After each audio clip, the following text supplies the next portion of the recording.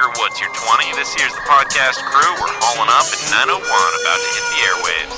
Ready for bookstores, cool chatbots, and the explosive relationships you'll only find in You've Got Mail, well-rev your modems, for An earful of You've Got Mail. the Ultimate Hacker Podcast, fans of cinema Cyber, will find much alike. That is, if you're not some no-good Superstore, Breaker, good buddy. Expect in-depth analysis, breaking news about the cast and crew, a little, Internet Protocol, and we'll even have a something for your inbox. You've got mail. Yes. Those are very powerful words. Yes.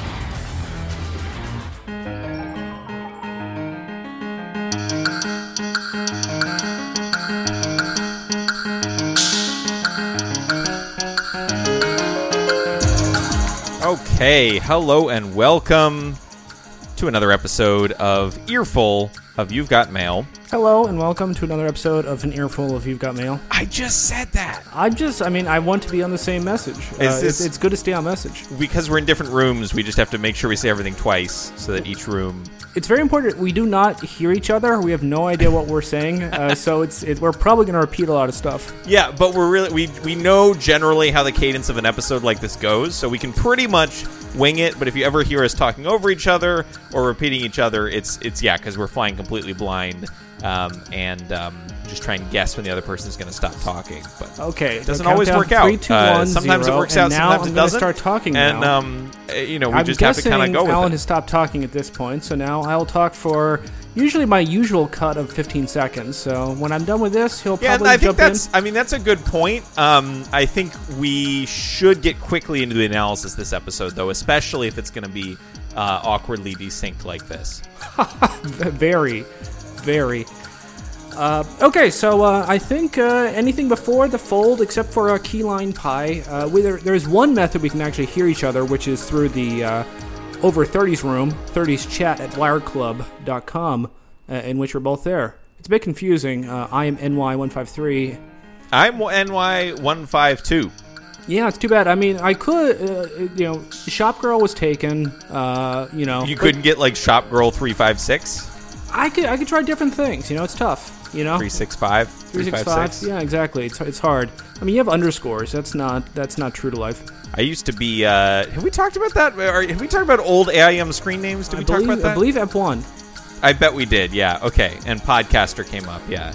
Yeah, podcast. But did I talk about my secret one? No, I don't didn't. think so. I never talked about that. All right, we'll leave that. We'll leave that as an exercise to the We'll leave listener. that for your after you've dead. That's for your notes for your executioner. Excuse me. A judge, jury, executioner, and executor. In case I ever get the death penalty, I'll leave the note to the executioner of what my secret AIM screen name was. Yeah, I think that's a good idea. Okay, Keyline Pi. Keyline Pi. People love this segment. This is a segment in which we pick the key line of these 5 minutes, and we see if we match. Okay, so we're just gonna type them in the chat here. How does this go? Yeah, I am now locked in. I got burned last week by it logging me out. Yeah, well, and I think it's not going to log me out today. I will not permit it. So I am. I've typed it in. I've got it locked and loaded. Okay, so we'll count down 3, 3, 2, 1. KLP. Oh, the world is not driven by discounts. Okay. Oh, should I not have read KLP probably? You didn't have to read KLP. That was more. I mean, if we're looking back at the chat record here, I feel like it'd be nice to know. Yeah. But I thought okay, that's a new protocol. I will now prefix this with KLP. Okay, good. But not read it to each other. Good. Okay, not a match. Nope, not this time, not ever. Okay, before the famous theme song, our second segment will be the setup. People love the setup. Yes, it's important to let people know what's good. So I do have a new addition on my side. That's cool. Yeah, I have a HOTAS in front of me. A POTAS? A HOTAS. Okay, a HOTAS. A HOTAS, a hands-on throttle and stick setup. Yeah. So, because I'm flying the flight simulators. Yeah. Does Audio Hijack support HOTAS? It might. I've not tried. The HOTAS is not connected to the MacBook. The HOTAS is connected to the PC, but it's here if I need it. I've just got it on the desk, so if I need to, I do it like during work meetings. I just have the HOTAS still here, and I kind of, I can just, if I need to, kind of throttle up, throttle down, Yeah, if they were releasing this movie today in 2020 instead of 1998, the cyber world scene at the beginning would actually be navigatable via Flight Simulator. Yeah, it could have been at the time too. They were just lazy. Yeah, I mean, I think they should allow one seat in the audience is the pilot seat. Yeah, and they fly you through the opening credits. It'd be great. Yeah. So traditionally in podcasts, when people do this setup, do they describe everything from scratch, or do they just list any deltas? Oh no, it's the first episode you always want to list everything from scratch, and you want to spend about half of the first episode on that. In future episodes, yeah, just talking about diffs is good. Like whenever I got a new computer or a new accessory for that computer, I think generally I would spend a good segment on that. Back in the Everything Digital days. I'd say a great segment. A good sized great segment on that. So, but yeah, a theme song.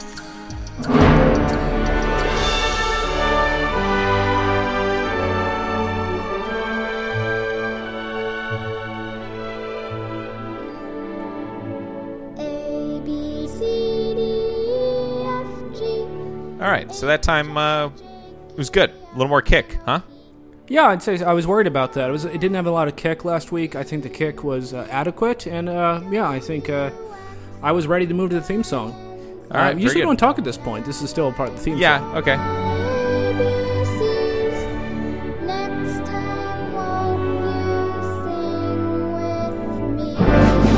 Theme song over. All right, this is news, views, and the screws. That is correct. Got news? I'm on top of it today. I've got a gin and tonic here. That is what all. Yeah, that's stay on top of it. News item number one. Today I am on top of it. Perfect. News. I don't really have news. Do you have news? I don't have any news. Any new feuds? I don't have any new feuds. What's my feud? No. I mean, we have ongoing feuds. Well, that's not new feuds. Well, okay. We didn't say it had to be new feuds. We just said news, feuds, and... I mean, I think the feud update, the diff is 0. We are still feuding with people. I guess website has not been updated with the feuds. It will be updated by next time. It's fine. Ooh, that's almost a screw. Well, there's previously listed screws. There's no screw diff there. I see. Finally, screws. I have 2. Oh. Do you have any? Well, I mean, I have 1. The theme song was too quiet last episode. Okay, that's a good one. Yeah. Okay, screw 1. I briefly called Joe Fox's dog Bailey when in fact it's Brinkley. Ugh. Last ep. Disgusting. Another one. This is actually a conceptual one. I spent a lot of time in the last episode saying, how are you going to disguise the trees if they're filmed in March? Sure. It's like, because, they put the fall leaves, but what do you do to cover the real leaves? And then I realized if it's March, they'd be bare. Oh, they just superimpose some leaves on those bare trees? That's what I think. So I think, I'm now going back to, I think it may have been filmed in the previous winter. Sure. That's my theory. Film in the winter and then just slap some leaves on those barren trees. I bet that happens. It's like there's going to be a big rubric. What seasons can play other seasons, and if it's winter, you can play anything because you can just put fake leaves on. Yeah, exactly. And Vivaldi can play all 4. Absolutely. So that's all I got. All right.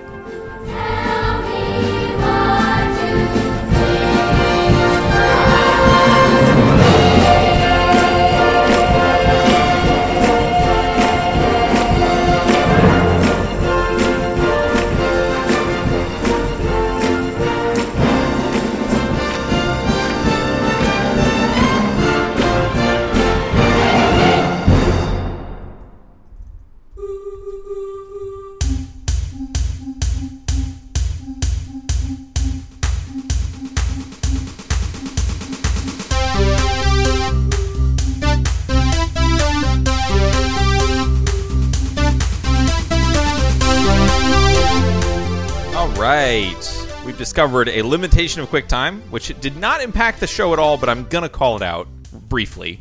Please. If you click anywhere near the header of the window, you get a massive dialogue that takes over the whole window and prompts you to rename the file. Yeah, I mean, I would say I don't trust programs that are built with people who use mouses. You know, mice are not your friend. You know, I'd say you should use a solid piece of software that is meant for people who don't own mice. Yeah, I think it's more that at some point Apple just got the idea that people didn't understand how files worked, and then just decided to sort of try and change that, and it really has not worked out. So I mean, that's their entire baseline philosophy of how things work. Exactly. Okay. All right. This is the segment called "Who Let the Nope." What do we call this one on this show? It's a You've Got Spoilers. You've got spoilers. Okay. See, I'm on top of it, but only to a certain point. It's a bit fluid. I mean, there's some similarities between this and Who Let the Spoilers Out, which Sure. is a previous segment we did. Yeah. So, I mean, you can be forgiven for noticing some similarities. Thank you.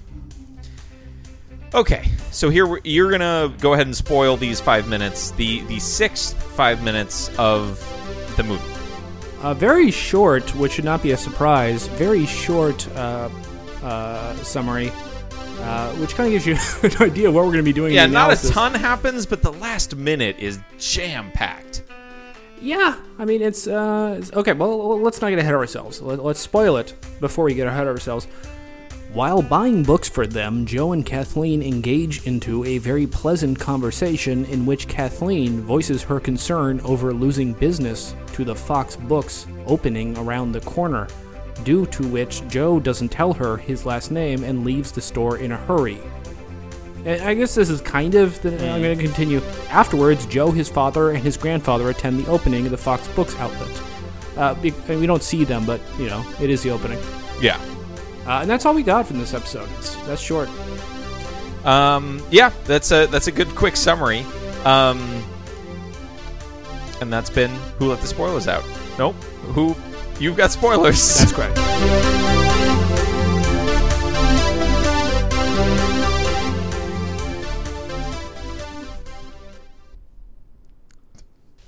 It's 10 times harder in QuickTime. That's how they used to do it, though. That's how I used to do it. That's everyone used to do it. OG podcasting, baby.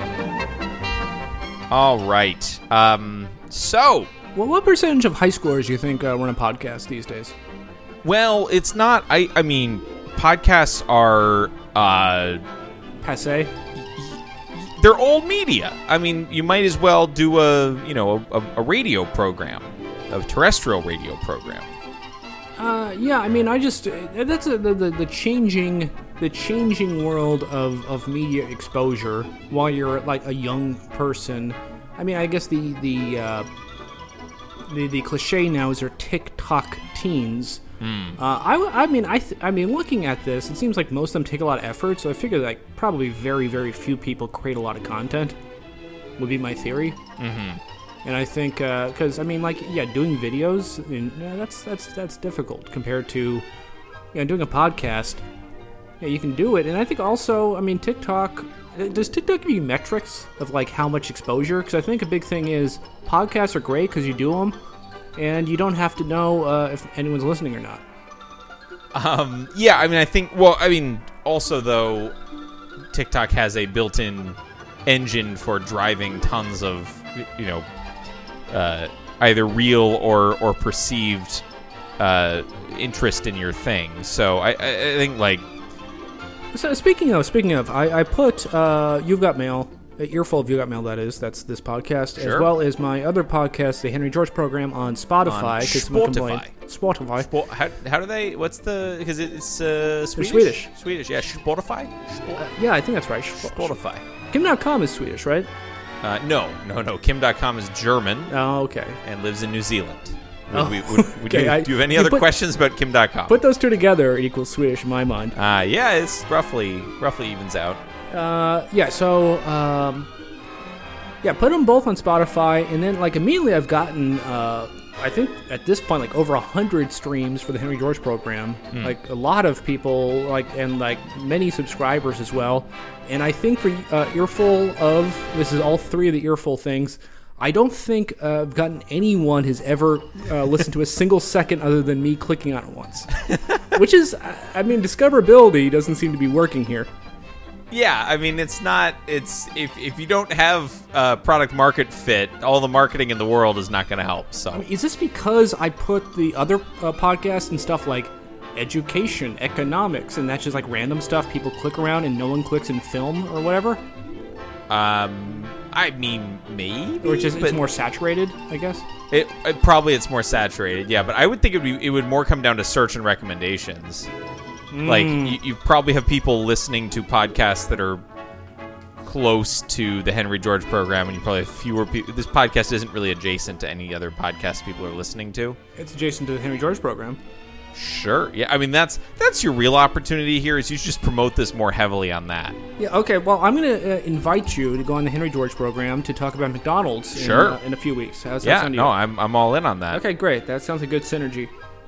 Yes, you want to cross-promote across your media properties. Yeah, absolutely. Can I go on one of your other podcasts to promote this podcast as well? Yeah, let's do a new episode of the History Pod podcast, and we can talk about the history of Cincinnati's Fountain Square, baby. public transit. Oh no, the inclines. The inclines are cool. Yeah. Let's do this for real. That'd be fun. Yeah, sure. Yeah, I don't know that I still have access to anything that could. It would be a real struggle to update those feeds, but it's probably possible. Okay, well, if you can will it, it is no dream. Okay, sounds good to me. That's what Ishmael said. I don't think it was Ishmael, but okay. I am. We're getting a lot of cool people joining. We have a White Sox fan in the room, Justin Ooh. Bell. Oh, I had that hidden because I was doing complicated QuickTime things. Welcome, White Sox. Oh, he left. Oh no. A lot of people leave the room and then leave. Enter the room and then leave. Yeah. And I don't know exactly, like, are they just looking to go in to see if, like, anything exciting is happening? Probably. So we're in, if you don't know what's happening, we're in the 30s chat on wireclub.com. Subtitle, Where Love Happens. Where, is that really? Is that... I mean, that's the implication in You've Got Mail, so I presume that's their subtitle. Sure, yeah. I mean, the title here is This is a Moderated Chat Room. It's a good subtitle. I think people are ducking in. They're seeing two dudes with, dude avatars. And even we have male in our profile here. They're seeing a 29-year-old, which you are not. I'm the 29-year-old, which I am not, but I didn't put my... you need to be over 30 to be in the over 30 chat room. No, I mean, presumably I eventually will be here. I don't know how it's calculating this. I don't think it recalculates. I think you have to update it yourself. It's not very good. Interesting. I was blown away. Okay, so, I was going through... I think last week while this was airing, we were going into the chat room, and I was showing some of the other people on here that were just, like, in the room, and one of them was, like, a woman in her 50s who took, I'd say, just an unflattering photo, insofar it was, like, underneath her chin. It was just, not to call her ugly, but it was just not a good photo. Sure. I mean, she wasn't particularly good looking, but it was just also a very unflattering photo.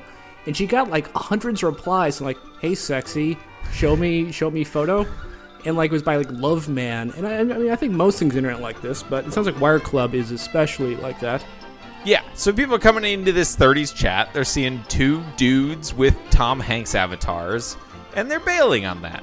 I would say it sounds. I feel justified, or at least in not amazing not having horse. the Meg Ryan avatar in Shop Girl, because I think that would cause probably a lot of unwanted activity. I think it could be fun.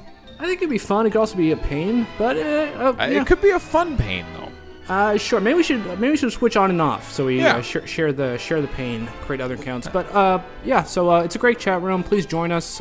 We had it airing while we aired it on the radio. We're not really sure what's going on here, but the fans love it.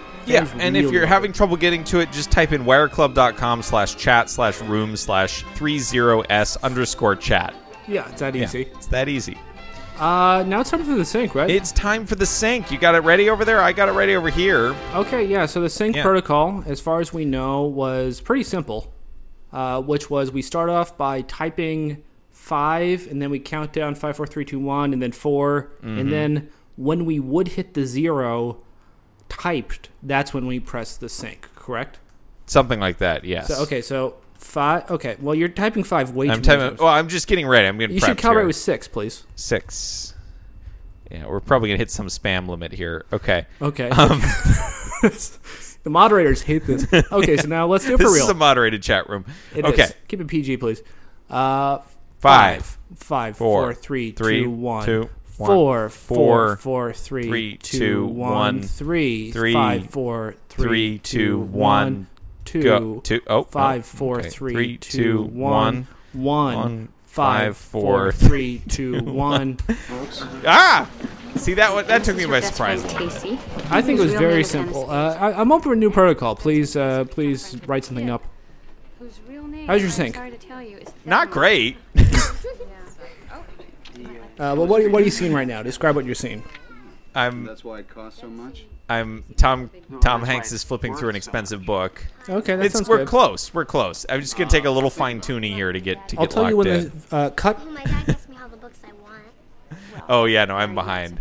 Cut. That's not my dad, that's my Cut. Oh, perfect. Cut. Perfect. You know, I don't really think that he could be your nephew. Oh, we're so sick. Okay, cool. Okay. So sad. So let's All talk about the analysis. Let's get into the meat of stuff because we don't have a lot to chew on, but we're going to have to chew on it for quite a few minutes. And Yeah. that is Well, I have a few things to chew. I have a gin and tonic here to chew on. I finished the coffee I have in front of me. I have nothing to chew on. 2 scenes today. What do you call this? 2 scenes? Grab a Gatorade from that fridge. That sounds nice. That sounds refreshing. 2 scenes. Would you agree? Annabelle is my grandfather. Yeah, and this episode is unique in that there are only 2 An scenes. American family. Have we I ever looked encountered an ahead. episode? I think next up is also 2 scenes. Okay. You know, it's a slow burn. You know, you got to let it breathe. Oh my, do children not even know Sure. handkerchiefs? Oh, So okay, 2 scenes. How would you describe scene 1? I would describe it. I would title it "Fox in the Hen House." Oh, that's a good title. Yeah, Okay. Yeah, that's a great title actually. It describes exactly what's happening here. yeah, that's why they pay me. And second What scene, do you I get paid for doing that? I get synergy. I get cross promotions. Oh yeah, this is big for the Henry George. Is the Henry George program accepting sponsors? Of course. No, I think that would be a conflict of interest. But I do accept invitations to other podcasts. Okay, so then the second thing here is, the first scene, Fox in the Hen House, is Joe Fox buys some books. Yes, some expensive books. He considers buying an even more expensive book. Oh yeah, that's true. That's very true. But that's just the overall top view. We'll be talking about it for a while. Second scene, we have an opening. And read, Matt. We have the opening of Fox and Sons books. What is this neighborhood again? Upper West Side. Well, but that's a big. Is there a sub neighborhood? Is this the first Fox books in the Upper West Side? That's a good question. I mean, I don't know what the sub neighborhoods. Because when they talk about like eliminating the other bookstores, are they talking about eliminating like every other bookstore in the Upper West Side, or is there a specific like sub? and beyond, I believe. Which I think they're talking about doing some stuff like down, like south of Midtown or something, if I remember right. So Yeah. I feel it's more about their whims, you know. They just look in the newspaper if they see something, or if they walk down the street and see a bookstore, they get angry and want to take it down. Sure. Unless it's theirs. That's what business is. Business is about having your personal grievances decide what you do. You in the photograph? But Fox and Sons and Books bookstore. I believe in the screenplay it's just called Fox Books, one word. She left the store to me, and I'm Yeah, on the front of it, it definitely says Fox and Sons. How much? Yeah, exactly. It's a better name than Fox Books, one word, which I'd say does not have the right tone. Okay, but just before we get into it, I would say I'd rather do scene 1 and then scene 2. I don't have a daughter. Oh, Yes, if scene 1 is Fox in the Hen House, Yes, it is. yeah, then I'm on board with that. Okay, let's do it. Fox in the Hen House, which is Joe Fox. In fact, we also have two other foxes, because they are indeed foxes. Yes, and one of them knows how to spell Fox. Both of them probably know how to spell Fox, but Yeah, okay. one of them spells it frequently in this scene. Yeah, I don't remember a whole lot about the first time I watched this when I was, that would be 13 with my aunt and my sister. But I remember the kid spelling fox and just being very annoyed by it. Oh, I think it's delightful. Because I guess he's 4 years old, but it's very, very odd that he is. I mean, I guess he's doing a bit. He thinks it's funny to spell it, but he also seems like he's also limited. Like he can't. It's a little weird. Yeah, that's all he can spell. But I don't know what I don't know. I don't really track the developmental curve. Is that what are people normally spelling at 4 years old? I mean, I would say you're spelling at least 25, 30 letter words by that age. Yeah, that's good. But I mean, the way he says it is not like I feel like he's playing a game. It's more like his eyes are just like weird and soulless, and it's more like he's just like a robot. And I feel that's very unpleasant. Yeah. And I think it's supposed to be funny, but I just find that texture very, very unpleasant when I went through it. All right. I find it adorable. Okay, so do we need to break this down in sub-scenes? Because, it's a little bit too much to get into just one big, long scene, which is almost 4 minutes long. Yeah, let's break it down into Subsins. Subsins. Oh, Subsin continues to be the best in class. I love that website. Very nice of him. Friend of the show. Friend of the show. I mean, this show would not be possible at Subsin. Think that he could be your nephew. No, it's true. Are you all shocked that in Subsin there was no hits, like essentially no hits for Manhattan Clam Chowder?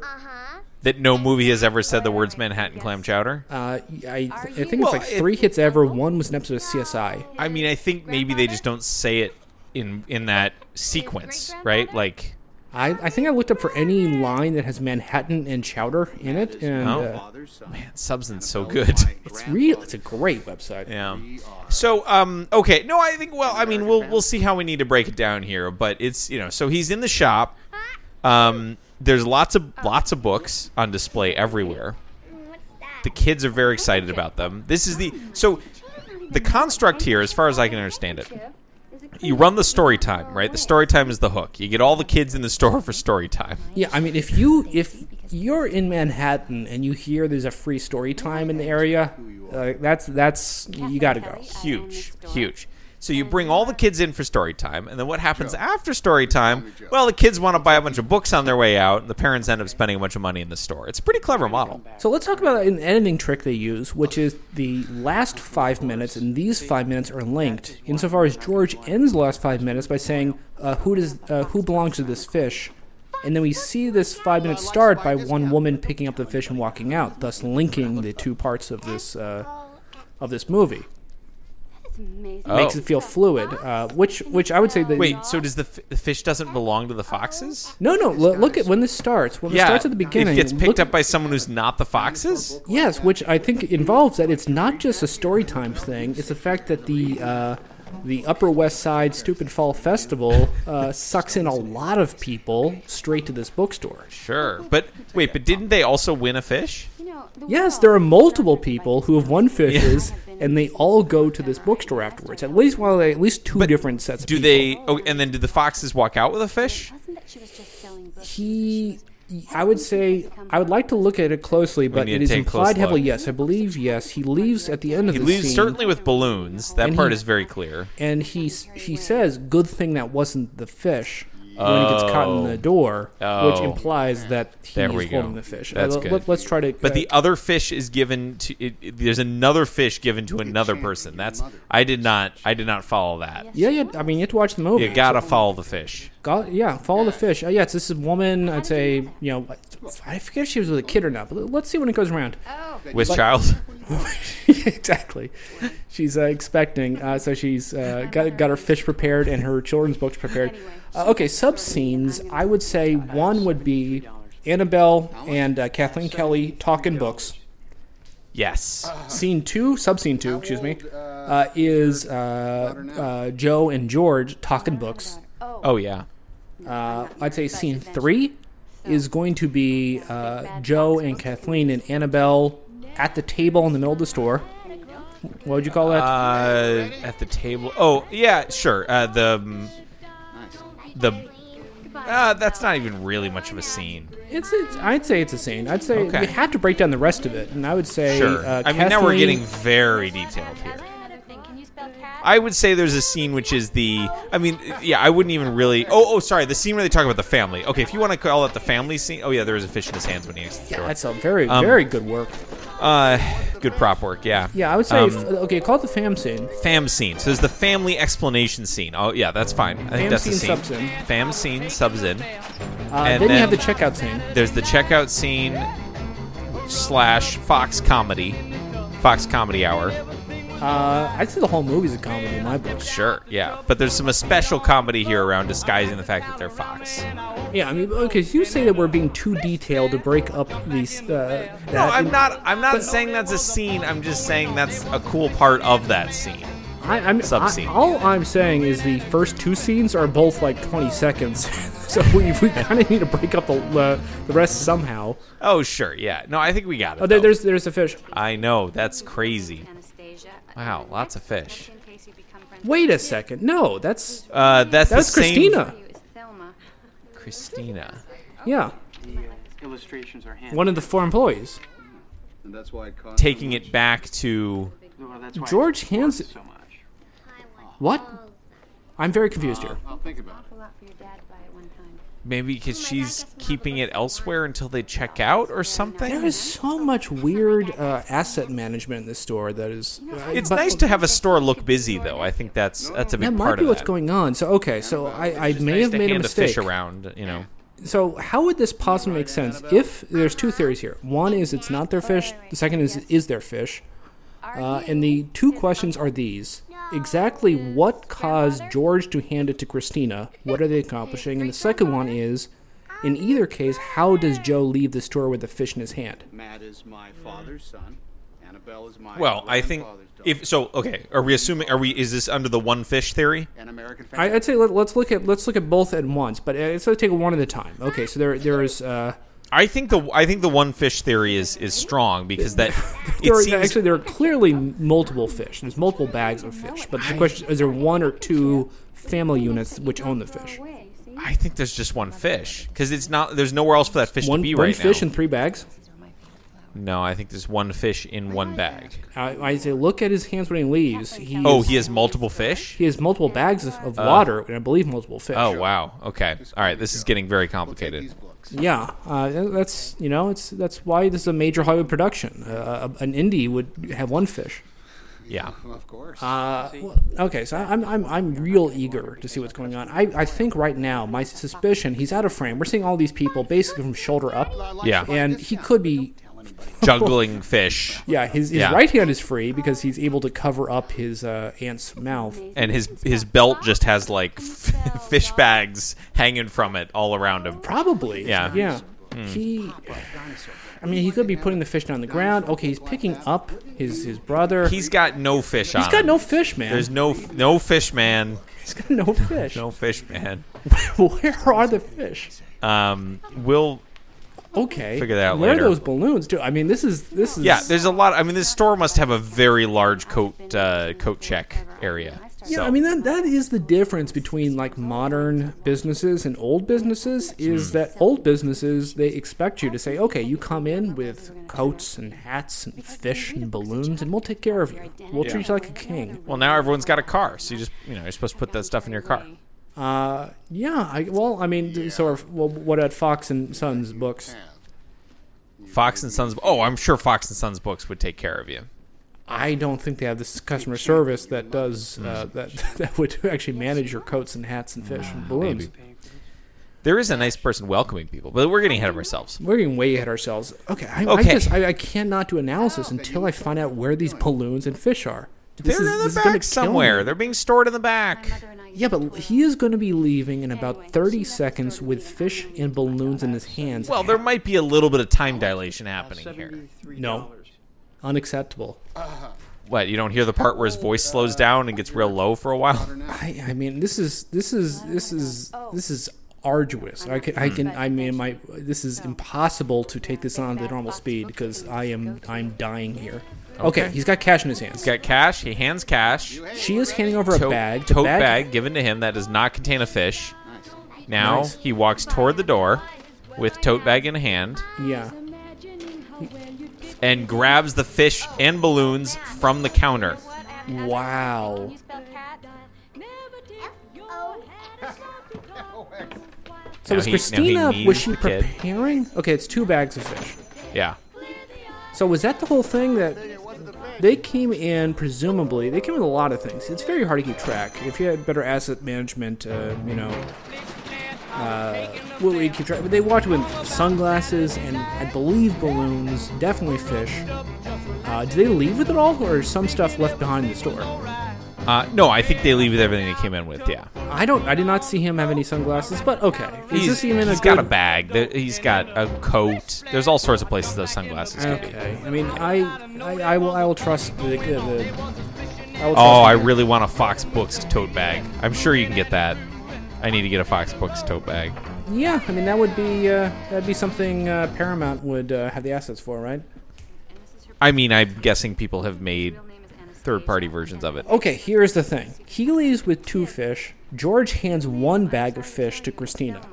Yeah. What the hell? I don't know. This is confusing. Okay, do you want to get into the sub scenes? Because I would really like to get into the sub scenes. Okay, first sub scene is it is Kathleen Kelly talking to Annabelle Fox. Yes.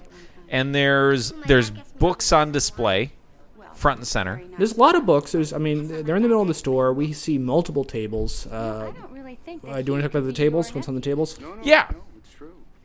Annabelle. Well, go ahead then. Oh, okay. We have 3 books on display: 10 Terrible Dinosaurs, Tomie DePaola's Book of Poems, and Whiskers and Rhymes. By Arnold Lobel. There's a few more in the back you can see. You can see a book called Stegosaurus. This store is big on dinosaurs, and in fact, they have a dinosaur pop-up book later in the... In the background right now, you can see Dinosaurs. That's by Cy and Dot Barlow, and that is the pop-up book, which he later gives to Matt. Which I do not think he grabs it from the dinosaur table, which implies they have multiple copies of the dinosaur book in multiple parts of the store. Because, he reaches behind him to his left and quickly picks up a dinosaur book. There's another book called Trio of Triceratops. And then on top of the dinosaur table, there's also a large wooden structure of a dinosaur. Yeah, fake this bones out of wood. store is all in on dinosaurs. Yeah, I guess It's a dinosaur. Do you think the wooden dinosaur is for sale? We'll take these books. No, I think that's decoration. Well, everything has a price. That is true, and they're going to liquidate eventually. But some stuff, when you see a stuffed animal Paddington Bear, do you think that's for sale? They're opening up a I think the mugs are definitely for sale, so let's start there. Okay. There's a whole stack of mugs. There wouldn't be a whole stack of them if they weren't for sale. Sure. Okay, so, but they are not talking about these books. In fact, Kathleen is giving a hard pitch to Annabelle about Betsy Tacy. Well, it sounds like there's a book series that Annabelle's already into that she's giving her more books from. I don't think so. I think it starts out by she's introducing her to Betsy Tacy, saying Betsy and Tacy are great. The actual line she says, I can pull up right in front of me right now. not driven by this. Would you like that? Would you like me to pull up? Yeah, I would. Thank you. I'm glad you support. She says, this is her best friend Tacy, whose real name is Anastasia. And then, in the next book, Betsy and Tacy becomes friends with Tib, whose real name, I'm sorry to tell you, is Thelma. Which implies she's starting at the beginning of the store, of the stories. Yeah, I guess I thought maybe this was, a new chapter in the saga of Anastasia or whatever. No, these books were originally published between 1945 and 1953, if I remember right. Oh, wow. Set in Minnesota. And these are a series of 10 books. How did you know that? And I guess they're notable at the time insofar as the characters age from story to story, and in fact it becomes more difficult reading in the same manner of Harry Potter decades later. Oh, cool. Yeah, so there's a line cut out later, which she says, I believe you grow up with them. It's like you will grow up with these characters. Yeah, that's cool. She says, these are wonderful books. As Annabelle gets older, the characters in the books do, too. You can grow up with Betsy. So That's cool. That's cut, though. So Oh. It's not cool enough to keep, but it's pretty cool. No, but it was cool Oh, it was cool. R.I.P. at the time. Yeah, and I think so explain the Thelma thing to me though. Let's talk about Thelma. I mean, so she is saying book is Betsy and Tacy. Saying Betsy, real name is Betsy is Betsy. Betsy's Betsy. Tacy is or Anastasia. Tacey. Yep. Okay. I mean, I'd say, so you got three names so far, and all are great. Yep. You have a fourth name, Tib, a new friend. Mm-hmm. Tib, it's one more great name. But Tib's real name is Thelma, and that's a real loser of a name. Yeah, it's a very unfortunate name, apparently. Yeah. I mean, how would you rank all four of those? Five of those names, right? Yeah, I mean, I would kind of put Tib at the bottom. I don't know. I mean, I kind of agree. I would say it's not much of a name. It's not much of a name. I would say also it's it has kind of a masculine flavor. I mean, for better or for worse. I mean, nothing wrong with that. I would say more is like functional. It sounds like a part. Yeah, I mean, it sounds like a knob. Yeah, like if you're assembling a bookcase and part of. I think bones like tibia and fibula. Oh, sure, yeah. Yeah, but not great. I mean, is there other nicknames for Thelma? I mean, I would say. Was there other? Wait, what? Are there other nicknames for? Whoa! Explosion on your side. Yeah, things are happening. Are there other nicknames for Thelma, like Thelmy or? Is Thelma itself a nickname for anything? Like Thelma Louise? Yeah, it's short for Thelma and Louise. that's famously what it's short for. Good catch. I don't know. We'll get some name experts. Anyway, but all right. Offhand, I don't know. Okay. But let's just say that Annabelle loves it, and she says, "I will get them all." Oh yes, any book she wants. Yeah, exactly. But that comes a bit later. This is the first thing is just a hard sell, and Kathleen just knocks it out of the park. Yes. She finds a kid that I would say, maybe she just seeks out what looks like a spoiled, privileged kid, and says, "I can get them to buy an entire series of books." Yes, she knows. She's a born saleswoman. Yeah. Subs in 2. Anything more about Subs in 1? No. I'd like to talk about Subs in 2. Is what is the high end. Hard Sell Part 2. This store really pushes the books. I mean, that's how they make money. They do. They have to sell books to make money. Not everything is about discounts. Well, so here's what they didn't realize at the time, though, is, I mean, maybe they did because they're selling mugs, but, like, they would be much better served to sell toys and accessories and merchandise in terms of profit margins than they would be to sell books. Yeah, but that's not what a bookstore is. Sure, yeah. I'm just saying. I mean,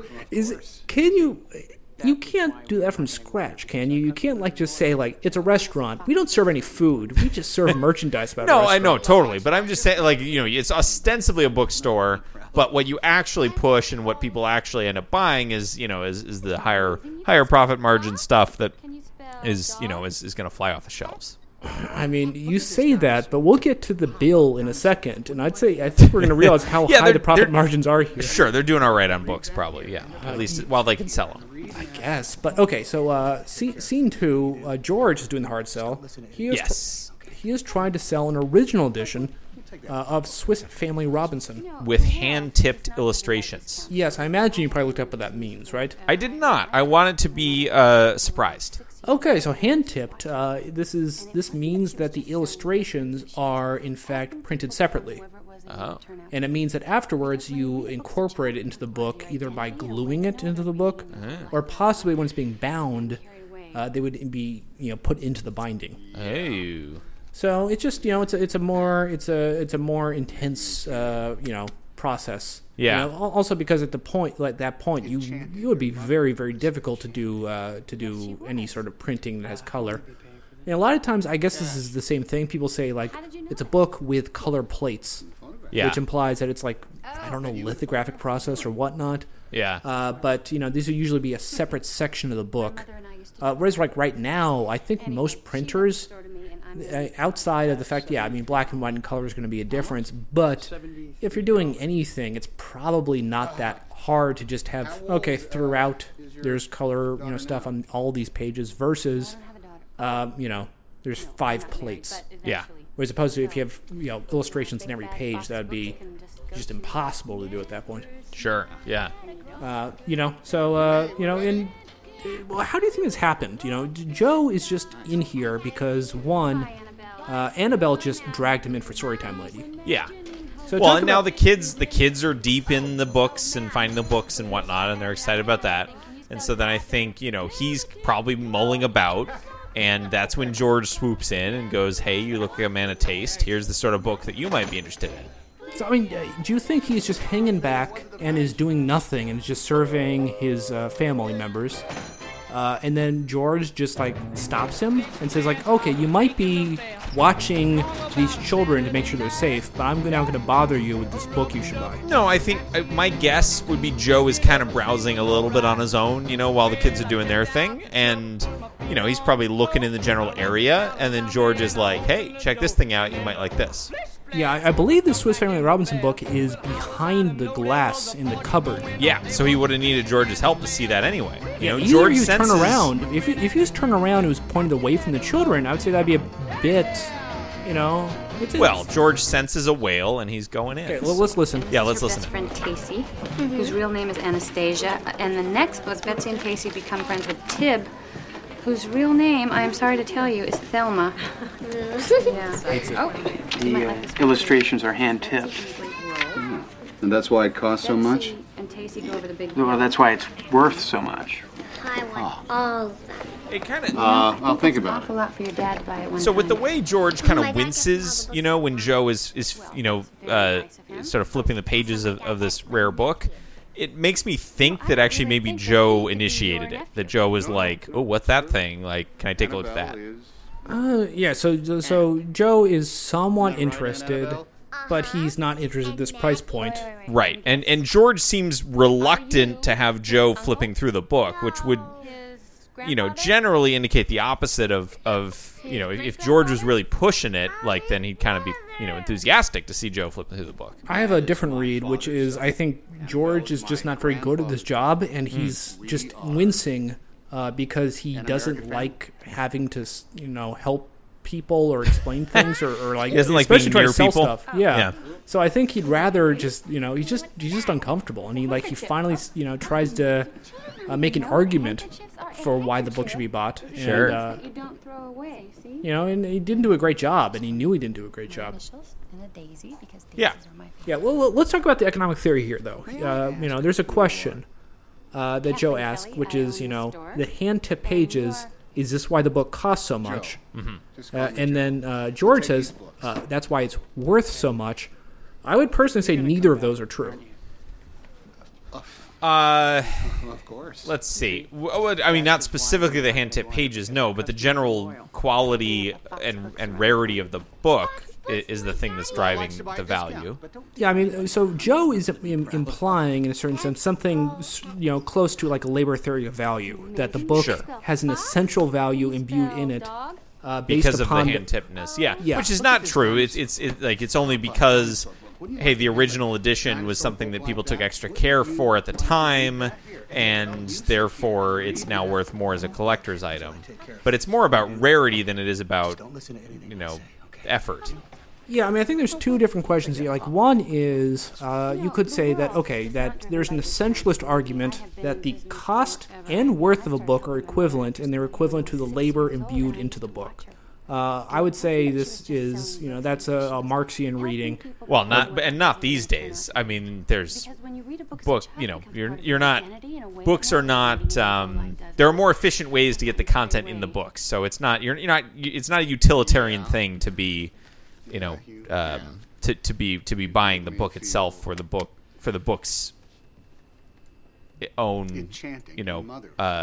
Content. Well, but the question is, if you buy a book, how much does it cost? That's a very important question. How did you know that? And you could say it is, I'd say, okay, so one is the idea that, okay, how many people worked to make the book? You can say a whole factory of people worked to press Well, it. and the author that wrote it.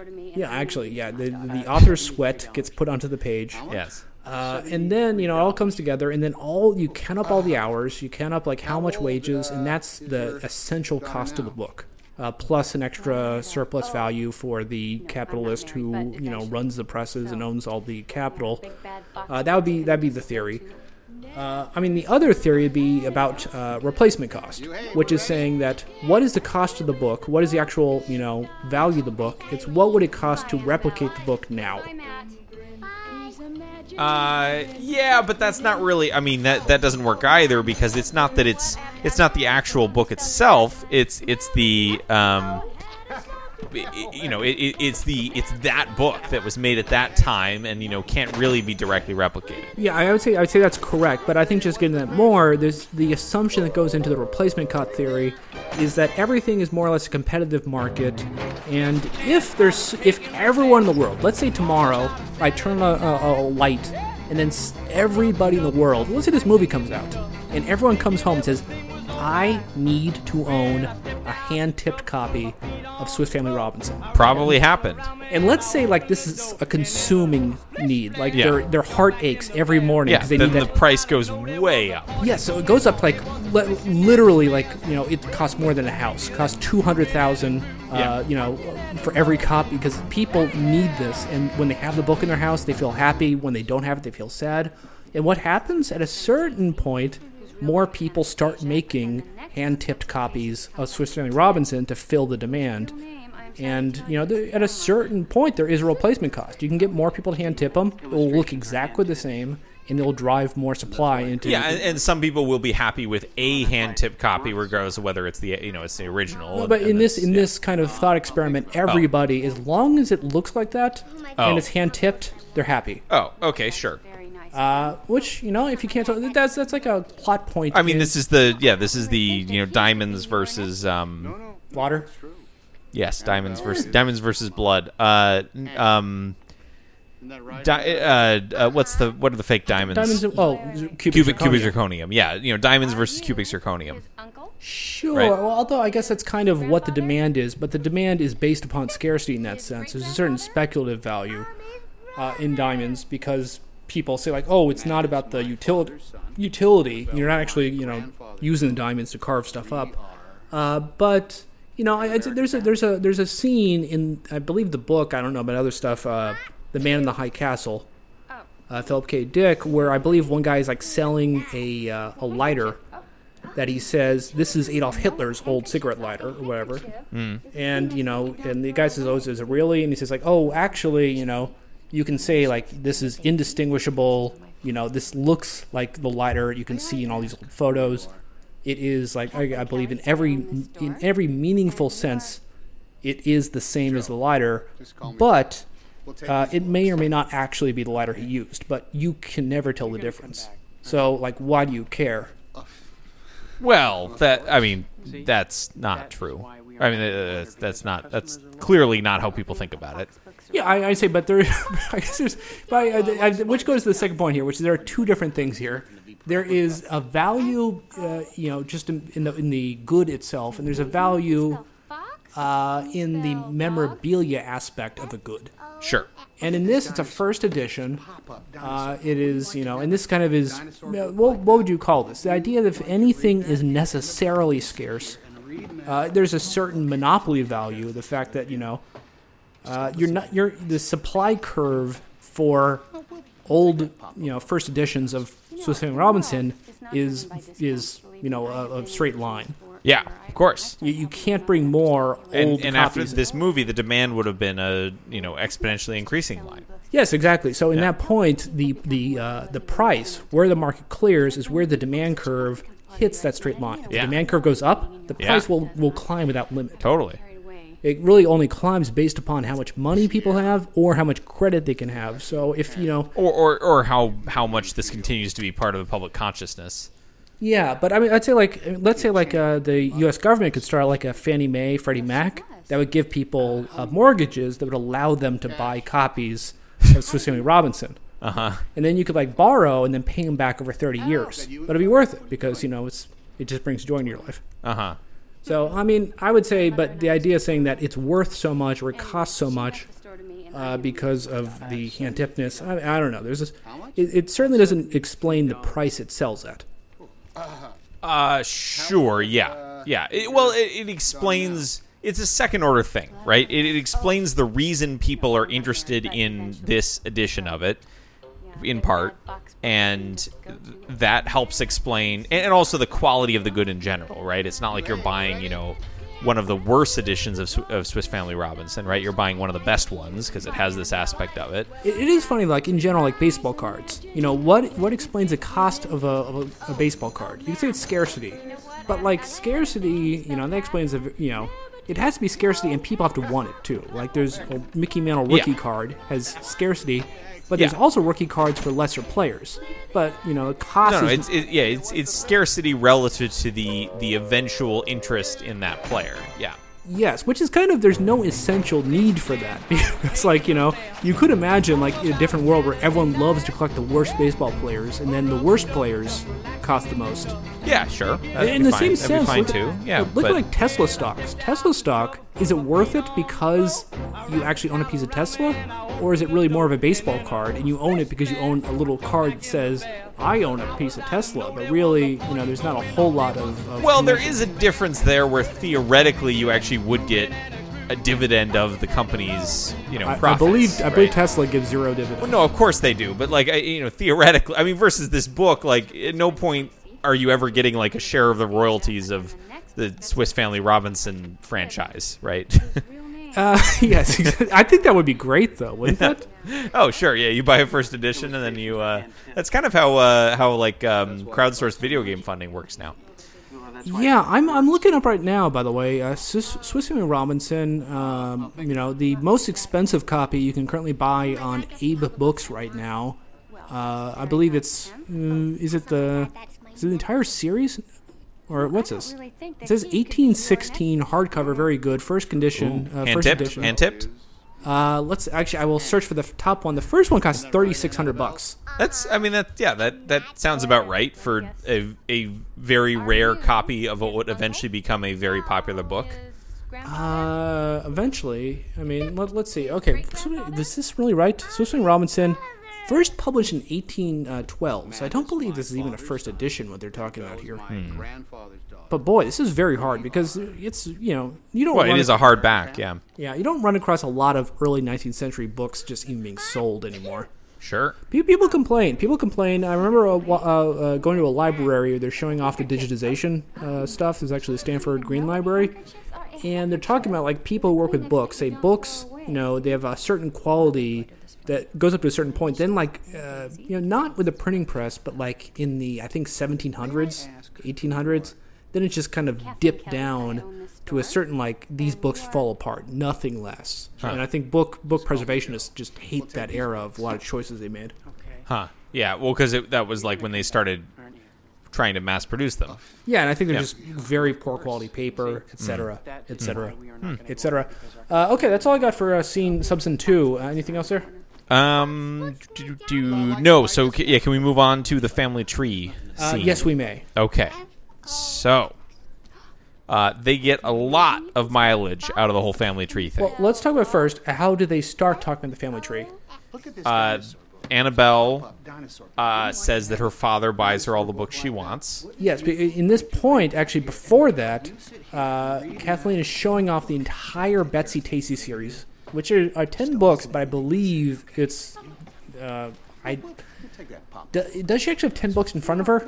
It's unclear. Not in that stack in front of her. Certainly no. But yeah, actually, if you count the stack, there are 5 paperbacks. in the stack in front of her. I'm pretty sure later in the scene, Joe Fox pulls a stack of probably about 5 books out of his coat. Okay, there are 2 handoffs here. Let's get that in a moment. Sure. But it starts off by Kathleen says, here are great books. There's an entire series. And Annabelle says, I want them all. And Kathleen, this could either be a very form of devious hard pitch, or it could be about relationship building. She says, I don't know. It's like maybe your dad may not be able to buy all of those for you.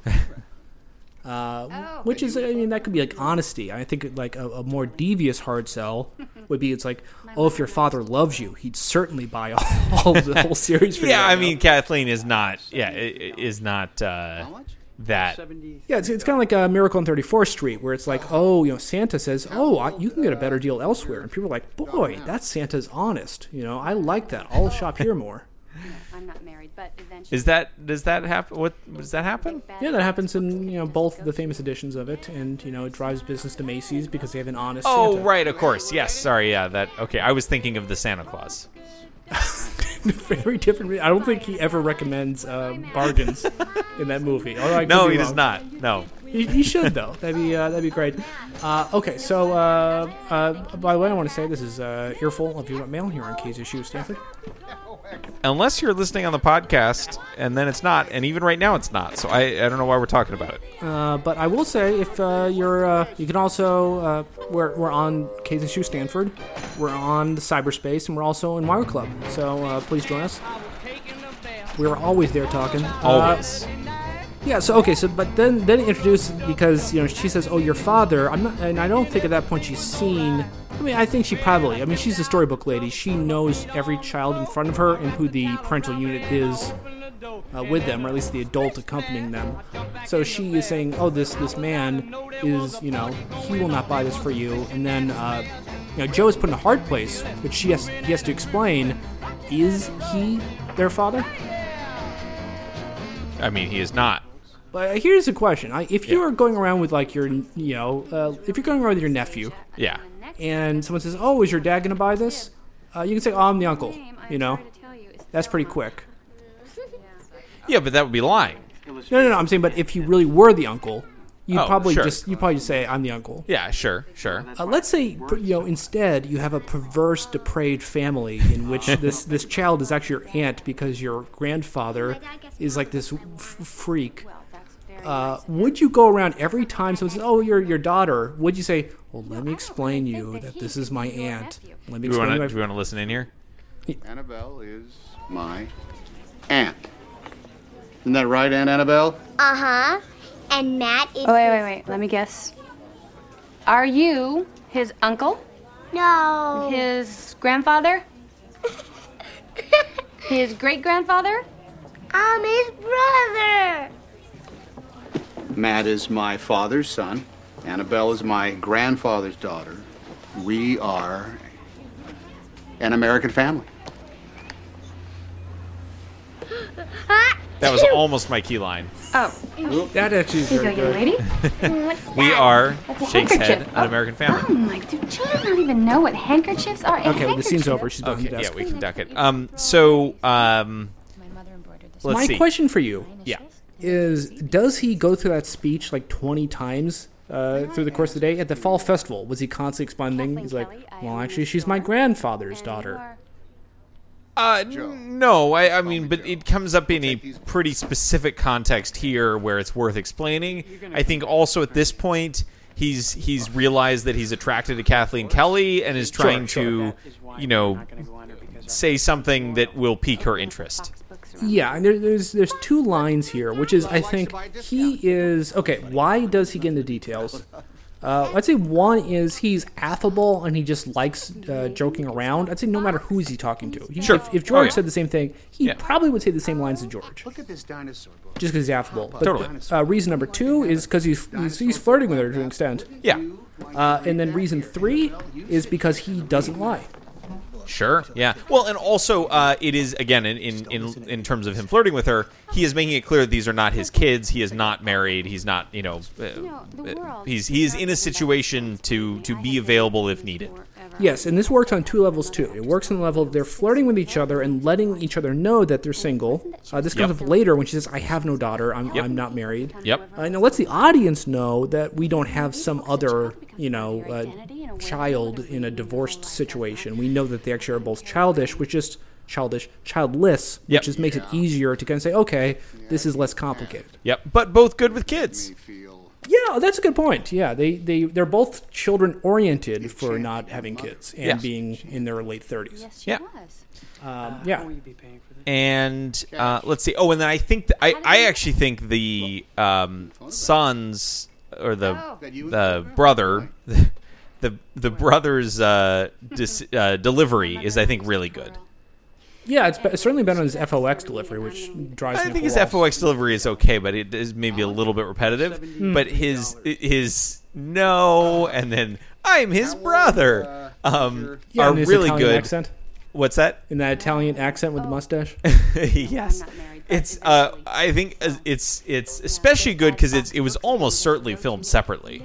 Like the way these cut see back the blue and forth. screen. Well, I mean the way these cut back and forth. Like I doubt they filmed this as one. All in the same place, actually talking to each other. And so. Well, because kids have limited hours, they can be on set and stuff like that. So it makes sense that scenes that he doesn't have to be in, he wouldn't be in. Because it might be a difficult shot. That's a good theory. He wouldn't be there for the filming because again, he has limited hours he can work. So my guess is they filmed him separately for his reaction shots, and he does a really good job with the selling the he's my brother. Here's one thing too. Just in general, not a whole lot of meaningful things happens at any point based on the fact that this is his, aunt and brother. It's really, if this was, you could have a movie in which is like a central dynamic. In You've Got Mail, this really doesn't matter at all, and it only comes up like this once. Yeah, it's a bridge to Joe Fox, Kathleen Kelly bonding over something weird that they're mutually cool with and that helps them understand each other better. Yeah, it's a little bit of color, but it's a bit of a weird dynamic to have a little bit of color. It's fun. It's fun. Cute. It's funny. The whole thing is funny because there's this whole thing about we'll talk about this in a second, but not revealing who he is and all that. So, but this is the meet cute. Well, that's very nice. The meet cute. Yeah, that's a rom-com phrase. The meet cute. Meet cute. Because they meet cutely. They meet cutely. Yes. Well, they've already met cutely in the over 30s chat room. Well, this is a movie that allows you to have two overlapping meet double cutes. meet cutes. Yeah. Huh. I'm seeing double. Okay, so question for you with all this is... I may have an answer. We'll see. Yeah.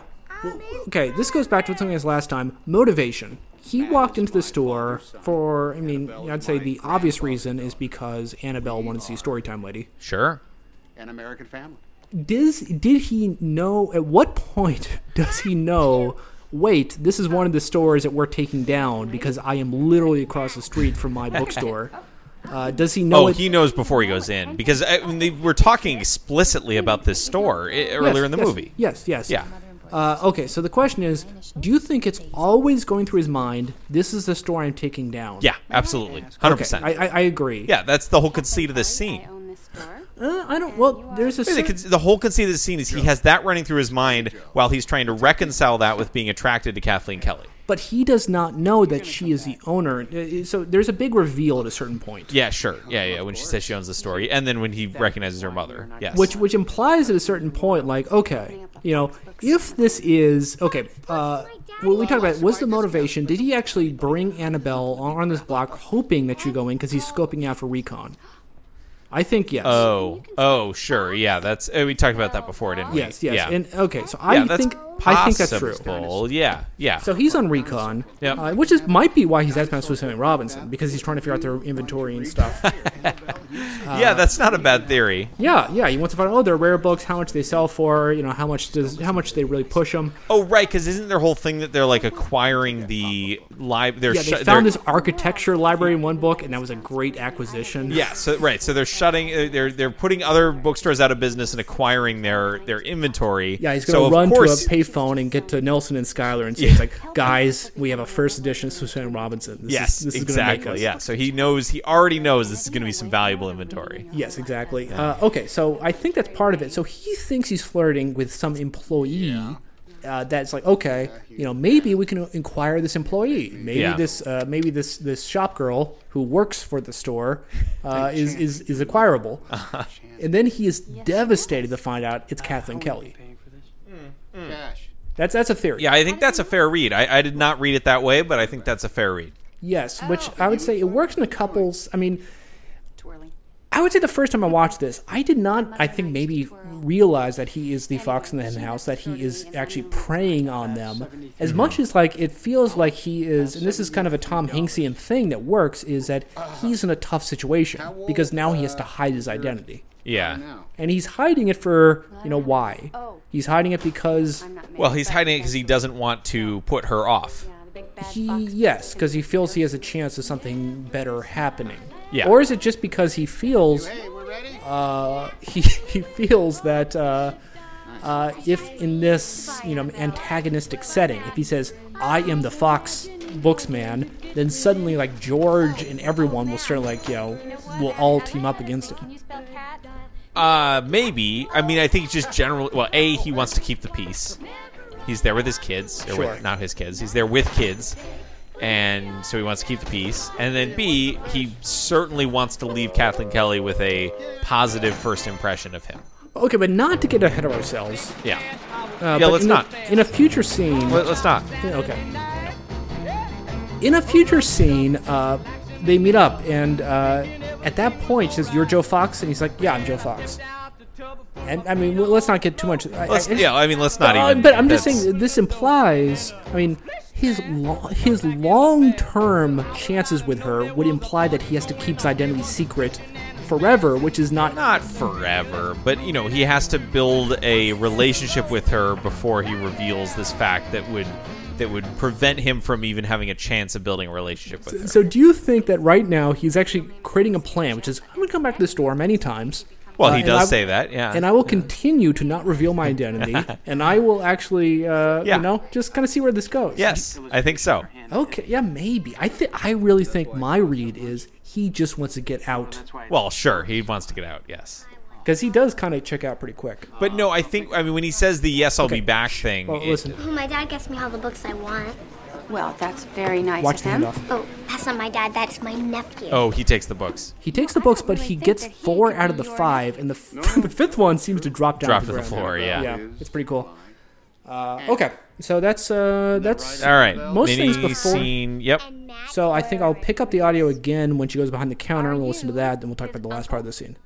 Okay, very good. I almost had a... His great-grandfather? I do think it's cool that the... I'm his brother. I do think it's cool. So as much as you hate the FOX thing, it is funny. I think it's annoying based on repetition, yes. It's funny that it's a callback joke, though, right? Like from earlier, we learned that he learned how to spell that earlier. Yeah, Nanny and now Marine it becomes a problem. taught him that, which is a great feat. Exactly. Yeah. And then... we don't even know what handkerchiefs are. A handkerchief is a Kleenex that you don't throw away, see? My mother embroidered this for me. My initials and a daisy, because daisies are my favorite flower. May I ask who you are? Kathleen Kelly, I own this store. And you are? Joe. Just call me Joe. We'll take these books. Okay. Devastating. You're going to come back, aren't you? He's nervous. Of course. See? Yeah. That is why we are not going to go under, because our customers are loyal. They're opening up a Fox Books around the corner. Fox Books, my daddy. Likes to buy a discount, but don't tell anybody that, honey. There's nothing to be proud of. F-O-X. That is amazing. You can spell fox. Can you spell dog?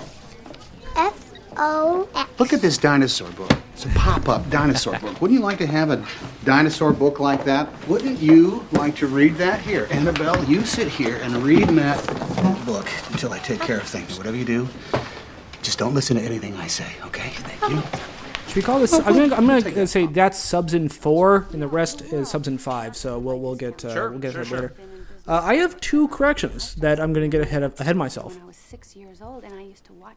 Yeah, that's okay. That's permitted. Well, one correction is my key lime pie was oh yes. Actually, I meant to say oh of course. Oh. So I screwed up my key lime pie. I'm sorry. Wow. Well, we'll talk about that next episode. No, I'm getting the screw out of the way right now. Well, we should also talk about it next episode. No, absolutely not. The other thing is, I said a few minutes ago he does not get the dinosaur pop-up book from the dinosaur table. You can clearly see he does get it from the dinosaur table. Of course. Where else would he get it? Well, I thought they just moved the prop because it had to fit within the flow of the scene, but no, actually they did it. It was great. Yeah.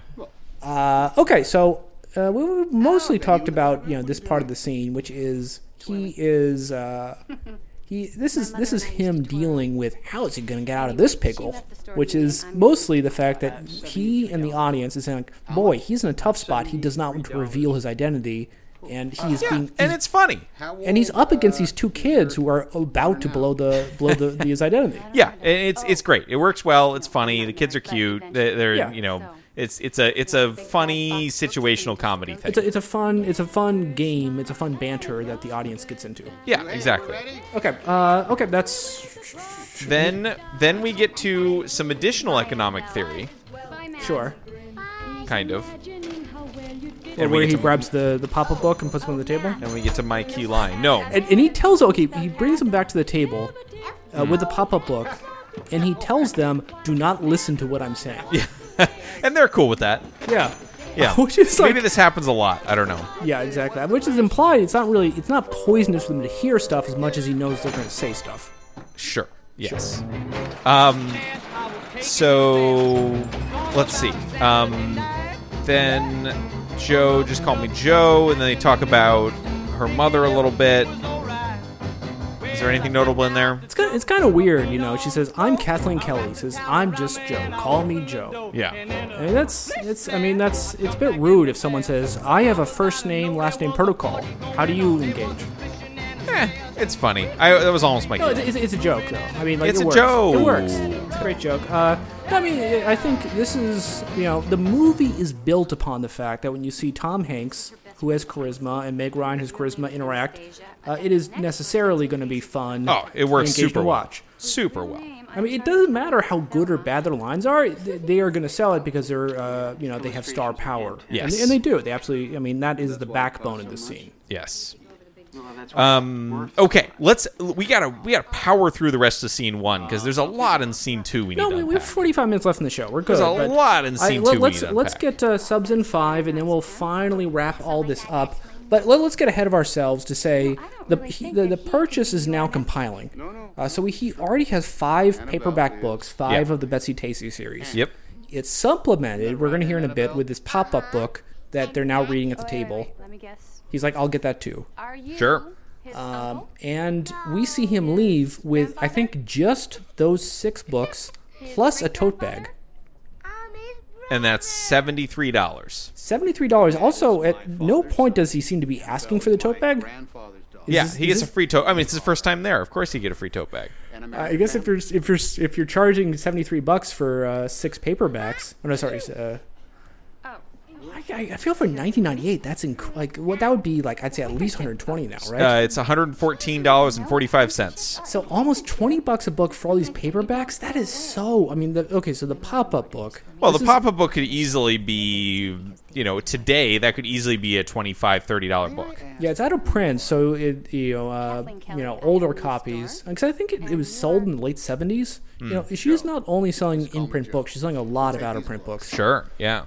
So out of print book you can buy in the marketplace. I mean, let's just say, $20 it might be reasonable. It's pretty incredible they actually rang it up, just knowing the price of the book. Because they don't even see the sticker; they just know that pop-up book is worth $25. Well, they're pretty. I mean, they've got that's their specialty. They've got not a ton of inventory, and they're very familiar with it. I'd say it's very hard to just know the inventory price offhand. Or they have standardized prices for pop-up books. I don't know. That's probably smart. That's probably it. A lot of money for 6 books. Okay, now let's. I don't think that's crazy. I don't know. I take care Subs of in 5. Let's listen. Just don't listen to anything I say, okay? Thank you. Well, we'll take that pop-up book as well, the dinosaur. The world is not driven by discounts, believe me. I have been in business forever. I started helping my mother after school here when I was 6 years old, and I used to watch her. And it wasn't that she was just selling books. It was that she was helping people become whoever it was they were going to turn out to be.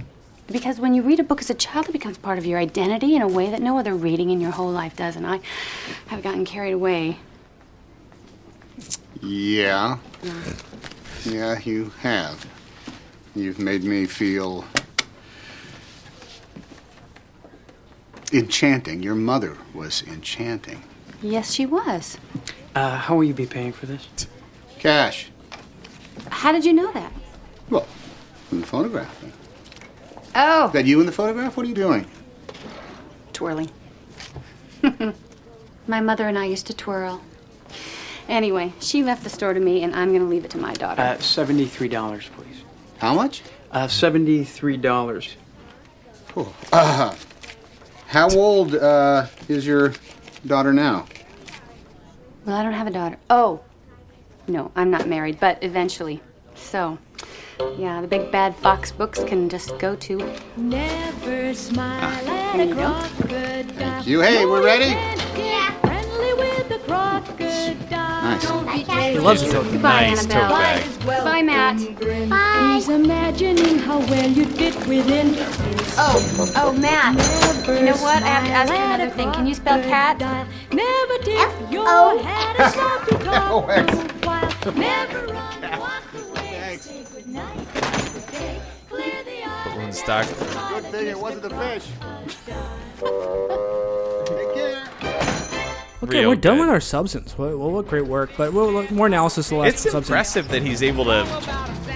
I mean, to film that, like to get the one balloon stuck in the door is pretty actually hard. To Well, do. actually, on the shooting script, the balloon that's stuck in the door and him saying "good thing wasn't the fish" is not in that. That might be you ad-libbed. think that was ad libbed?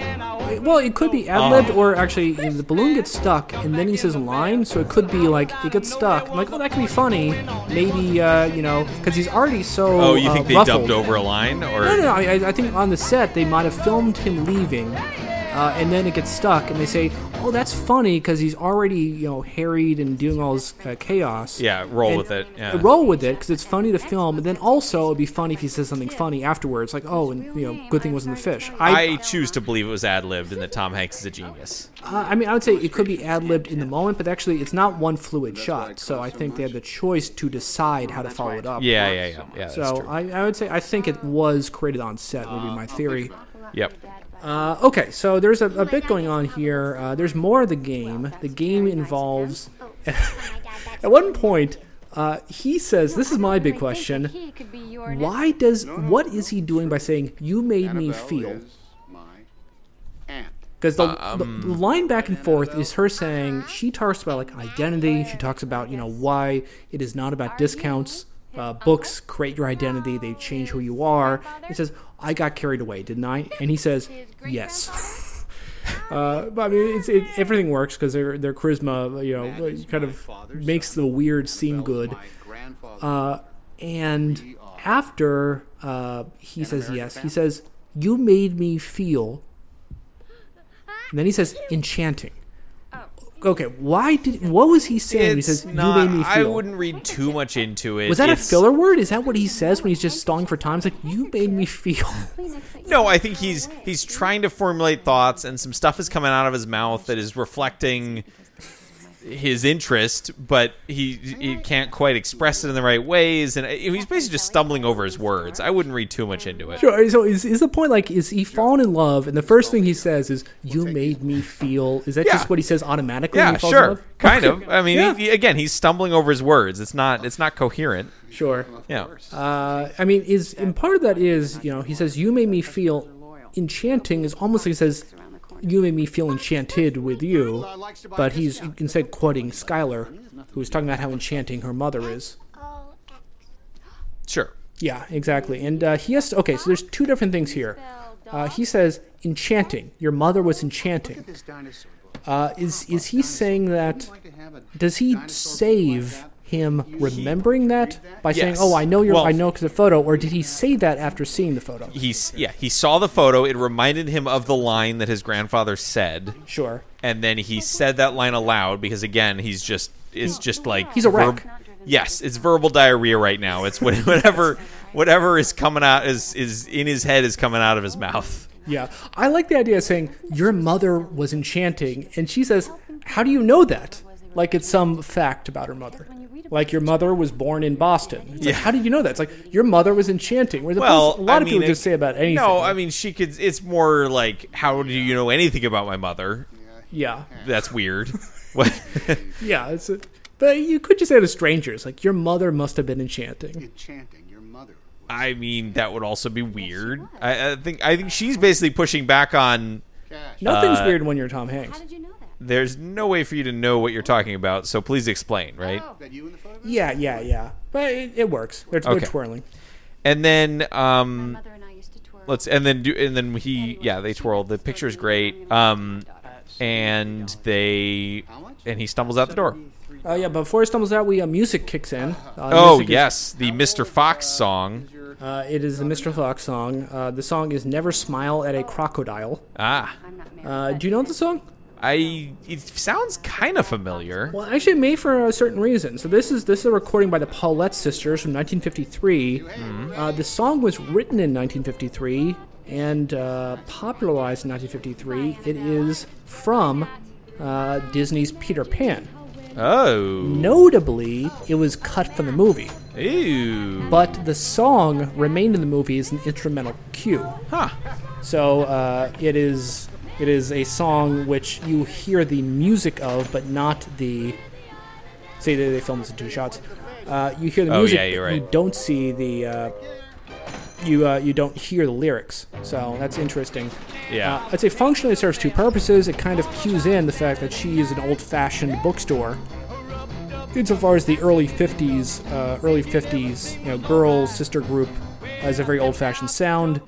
Also, functionally, it does describe that she is smiling at a crocodile in the form that he is a predatory figure. And from a timing perspective, it's timed really nicely to as he's stumbling out the door, it gets increasingly zany, and then it concludes as the door shuts, right? So yes, I think it's Mickey Mouse. It works. I would say, the sounds feel right, but unlike some other things, and this is kind of a transition. Are you done with Subs in 5? This has been arduous because we've never had. There's one more thing that I noticed here, which is after he leaves, then George goes to attend to the other customer. You see that part? No, I didn't see that. It's another customer. It's the guy that comes from the back. He's the guy that comes from the back. Yes. Yeah. Who's very serious about whatever book he is buying. It's like a dour conversation happening about that book. Yeah, he looks like an accountant. He's very very serious. Yes. And again, I'm going to say at some point Christina brings the balloons and fish and puts on the counter. That's, I think, incredible, which I think also implies that the other fish was someone else's, but not to get that one more time. One more thematic point is Kathleen is talking about how this is very similar to, what we said their value systems are earlier, that her entire value system is about how one creates their own personal narrative. That's the main value out of the store. It's more, the store for her is less of a place to sell goods, as much as it's kind of a self-help guru place in which you help children mature into adults. So it's more of a therapy place than a bookstore. Sure. Yeah, which is just worth keeping in mind. Okay, so as we transition, I'd say the first thing I want to say is the chaos between the two songs. We have a very old-fashioned song, which is Never Smiled at a Crocodile. And then we have this, played up against an incredibly raucous modern song, which is Splish Splash by Bobby Darin. Is that modern? I'd say the sound is much more modern, even though it is from 1958. It's only 5 years later. But I think it's supposed to feel jarring, right? A little bit, but I don't know that it's supposed to feel modern. It's a stretch to think that Splish Splash is supposed to feel modern. I think it's about, you have the old versus the new. The old, shop around the corner. No, then it the would new be... is no, then it it would be like, Daft Punk. Okay, here's my question for you. Why did they choose first Rockin' Robin and then Splish Splash for these two scenes? Because they're fun songs. I think they're both from 1958, if I have that right. Oh, interesting. But, so the previous 1958, 1998? Yeah, absolutely. The quatennial? People picked up on that. No, because my question to you is, if the previous scene was about, let's say he looked at a tree and there was a robin, and the robin was actually, had a guitar and was playing a rock song, I would say Rockin' Robin would be a perfect song to play. Sure. It would fit perfectly, but instead they're at a fall festival. I don't get the connection. Okay. And so the next scene is Splish Splash. If this was Joe Fox actually in a bathtub, and he is in fact spilling water on the floor, I'd say incredible choice of song. Okay. There are fun songs that highlight the energy of the moment, not the literal content of the moment. So what is the feeling that is capturing? Just fun? It's exciting. It's super fun. I got so excited when that scene started. You see shops opening, you hear splish splash. You're looking at this gorgeous Fox Books bookstore. Yeah. Like it's fun. Well, so the metaphor is like the overflowing bathwater. It's just the energy. No. It's a fun, energetic song that accompanies a fun, energetic bookstore opening. I mean, nothing happens without a reason. I don't know. I'd say. I mean, do you think any song from 1958 would work? Any upbeat, fun, fun song, yeah. Okay, fair enough. Yeah, you could have played Rockin' Robin here. You could have inverted him. It'd be fine. No, I mean, okay, that's a good point. I would just say I think there is a really major change in tone from the rock and roll era. I mean, you say like modern versus old, but honestly, 53 to 58, like that is night and day. Sure. I mean, I agree. There's definitely a tonal shift there, but I would say it's more from... I mean, yeah, it's from, like, zany and bespoke to, like, energetic and driving, right? Yeah. Okay, yeah, I mean, absolutely. Okay, so I know you have a lot that you want to discuss. Do you want to talk about the sub-scenes of Scene 2? No, we should talk about it all at once, because there's so much good stuff. There's so much good stuff. This whole scene. I will quickly say scene. There are five different shots. One is the exterior shot, people waiting outside. Scene 2 is people flooding into the lobby. Scene 3 is a close-up of tarts being put, or tarts and other snacks being put in a glass some case. lemon tarts, good lemon tarts. Yeah, and I guess I don't know exactly what that thing is on the right, but it's another pastry. Yep. There is a shot of Lunchtime Man. Yes. He's so cool. And then we see a shot panning to the right across many aisles as people are moving. And they're moving a sign either into or out of place. It's unclear, but they're moving a sign that says 35% off bestsellers. They absolutely are. Because that's the promo. So the promo for opening day is 35% off bestsellers. Get people in the door. Yes, and they apparently have a sign they've yet to put up. Or had a sign that was out front blocking the entrance, and they're now moving it.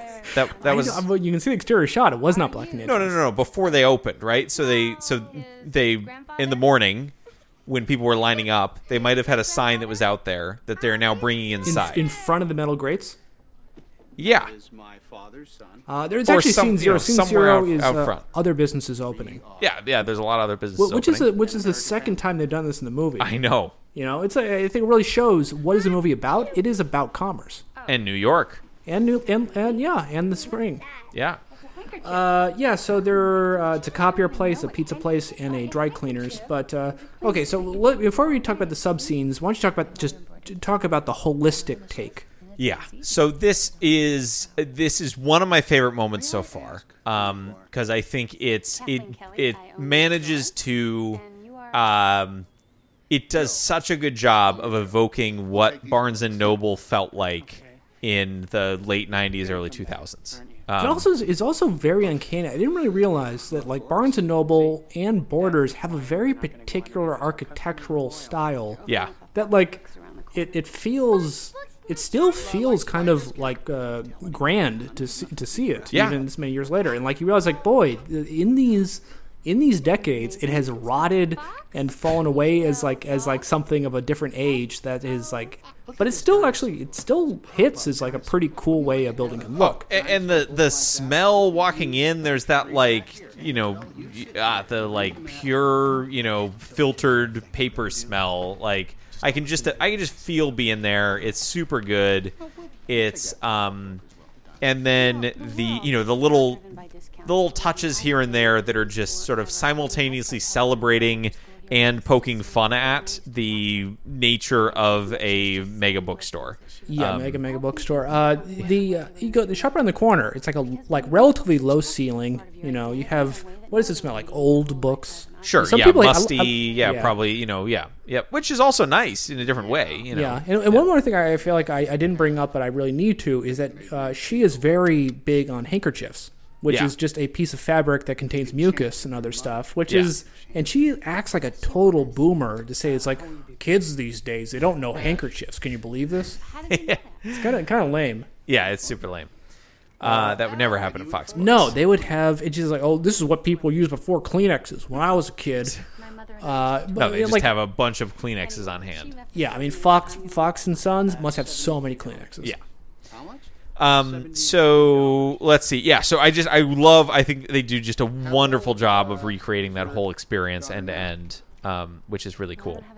I'll say this. That is a really amazing set. They built this set for the Yep. movie, and it looks great because I think they built this in an old Barnes & Noble husk. But, I mean, they made it their own. There's a lot of Fox paraphernalia in there. Oh, the Fox tote bags look really great. They have a Fox globe in the back spinning around. Cool. There's a sign in the lobby. Do you see the internet sign?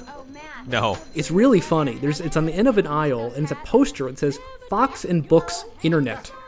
And then it has a picture. It looks like a cyber city with a bunch of CDs floating around. And then at the bottom, it has their internet address. Nice. Which I did not actually try to log into. That's actually a mistake. But look, it's on the left side when they pan left in the lobby in a second here. Okay. And let's see So, if it, So I mean, talking a little bit about what is actually the there of Barnes and Noble in the late '90s, early 2000s. Sure. So it was a place where you could hang out for a long time.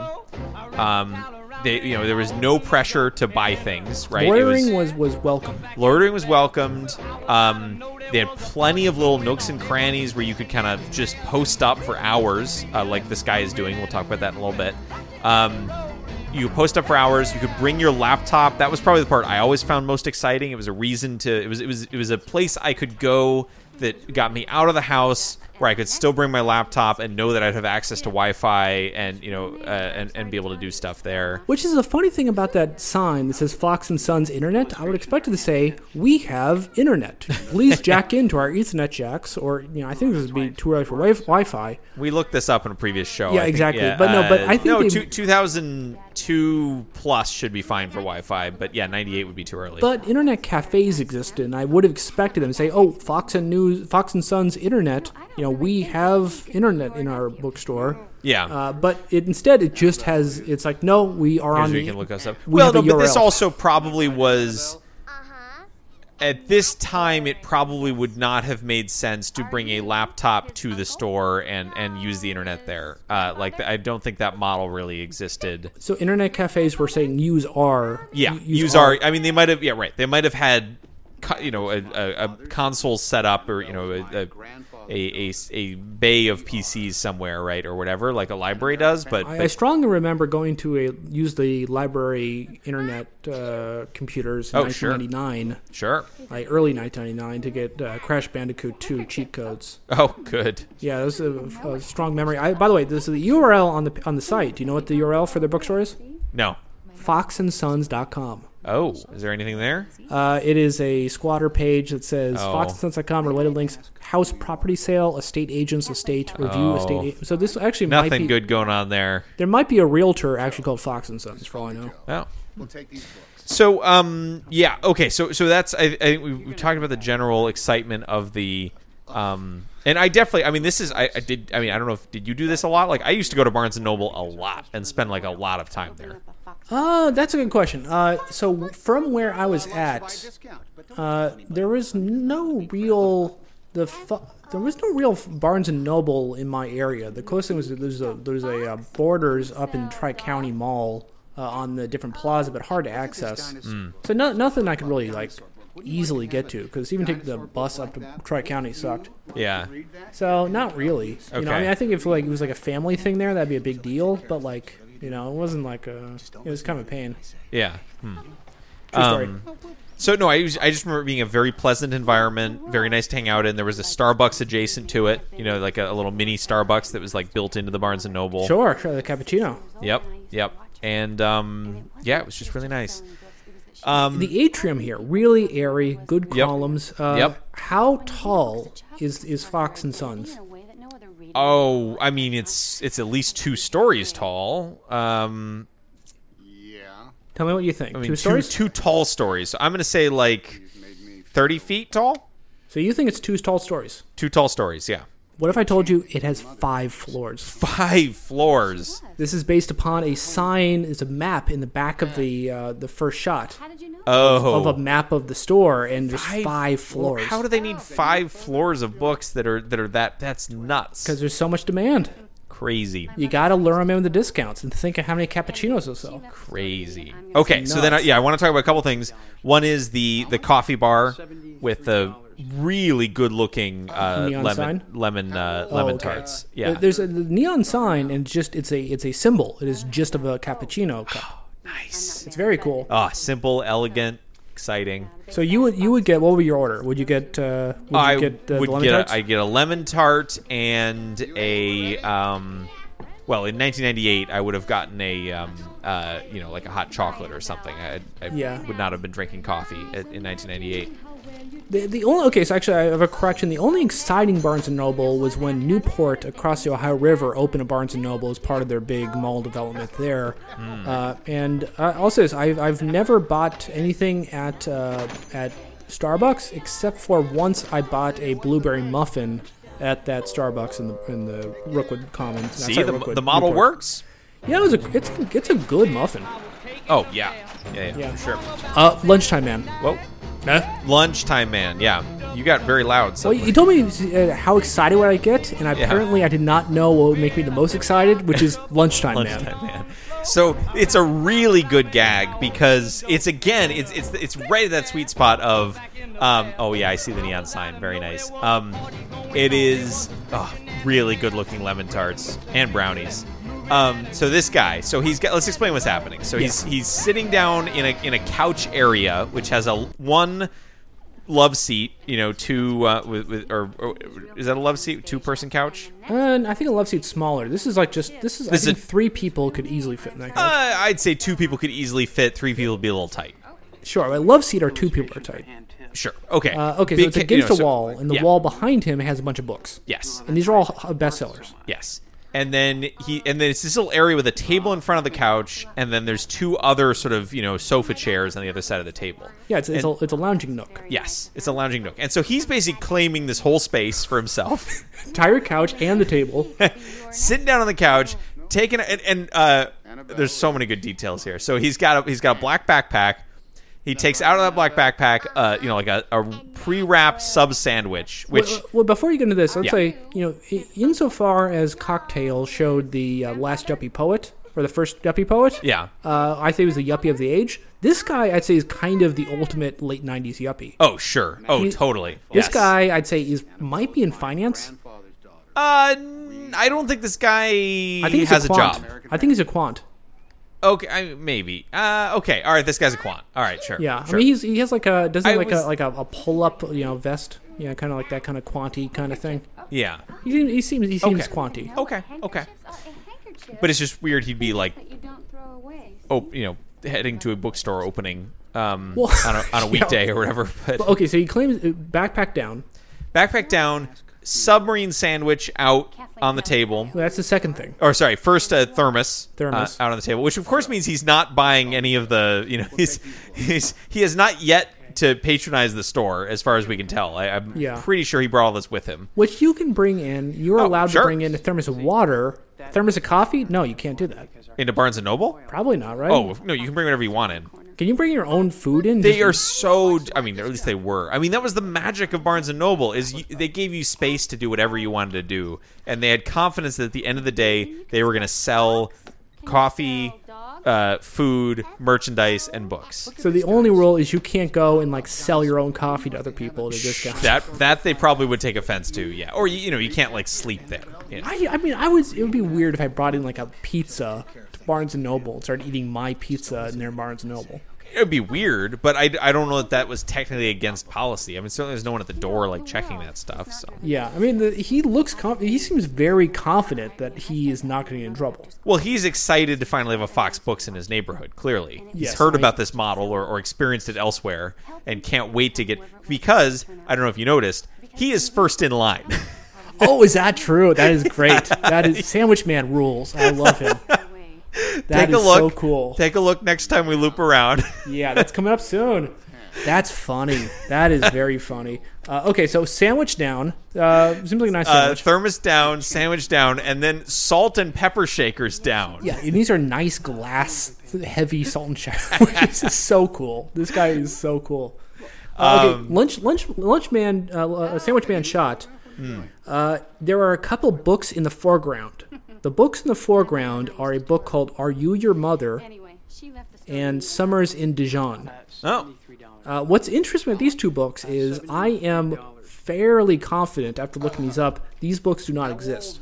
Yeah, I mean, maybe for books that prominent, they didn't want to clear the rights or something, or I don't know. They have so many. I mean, Yeah, that's true. I have a list. I have a list of like 20, 30. It's not that interesting right, because to they talk worked about. with, it's in the credits, they worked with specific publishers and basically just probably got blanket approval for all their books. Yeah, I think the difference is when they have a book in Shop Around the Corner, it's supposed to be praise. In this shot, they're making fun of how vacant it is, and these are books which sound vacant. Summers in Dijon looks like a very dippy romance, and Are You Your Mother sounds like very dippy kind of, whatever.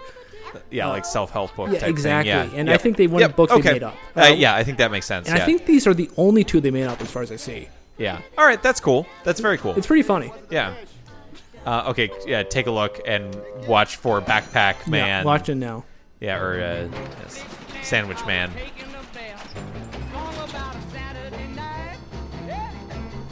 Fox Books opening. It's a great shot because it's also pulling up. Wow. There he is so cool. He's got like a pleather jacket and his with laptop other bag. folks, excited, first to go through the door.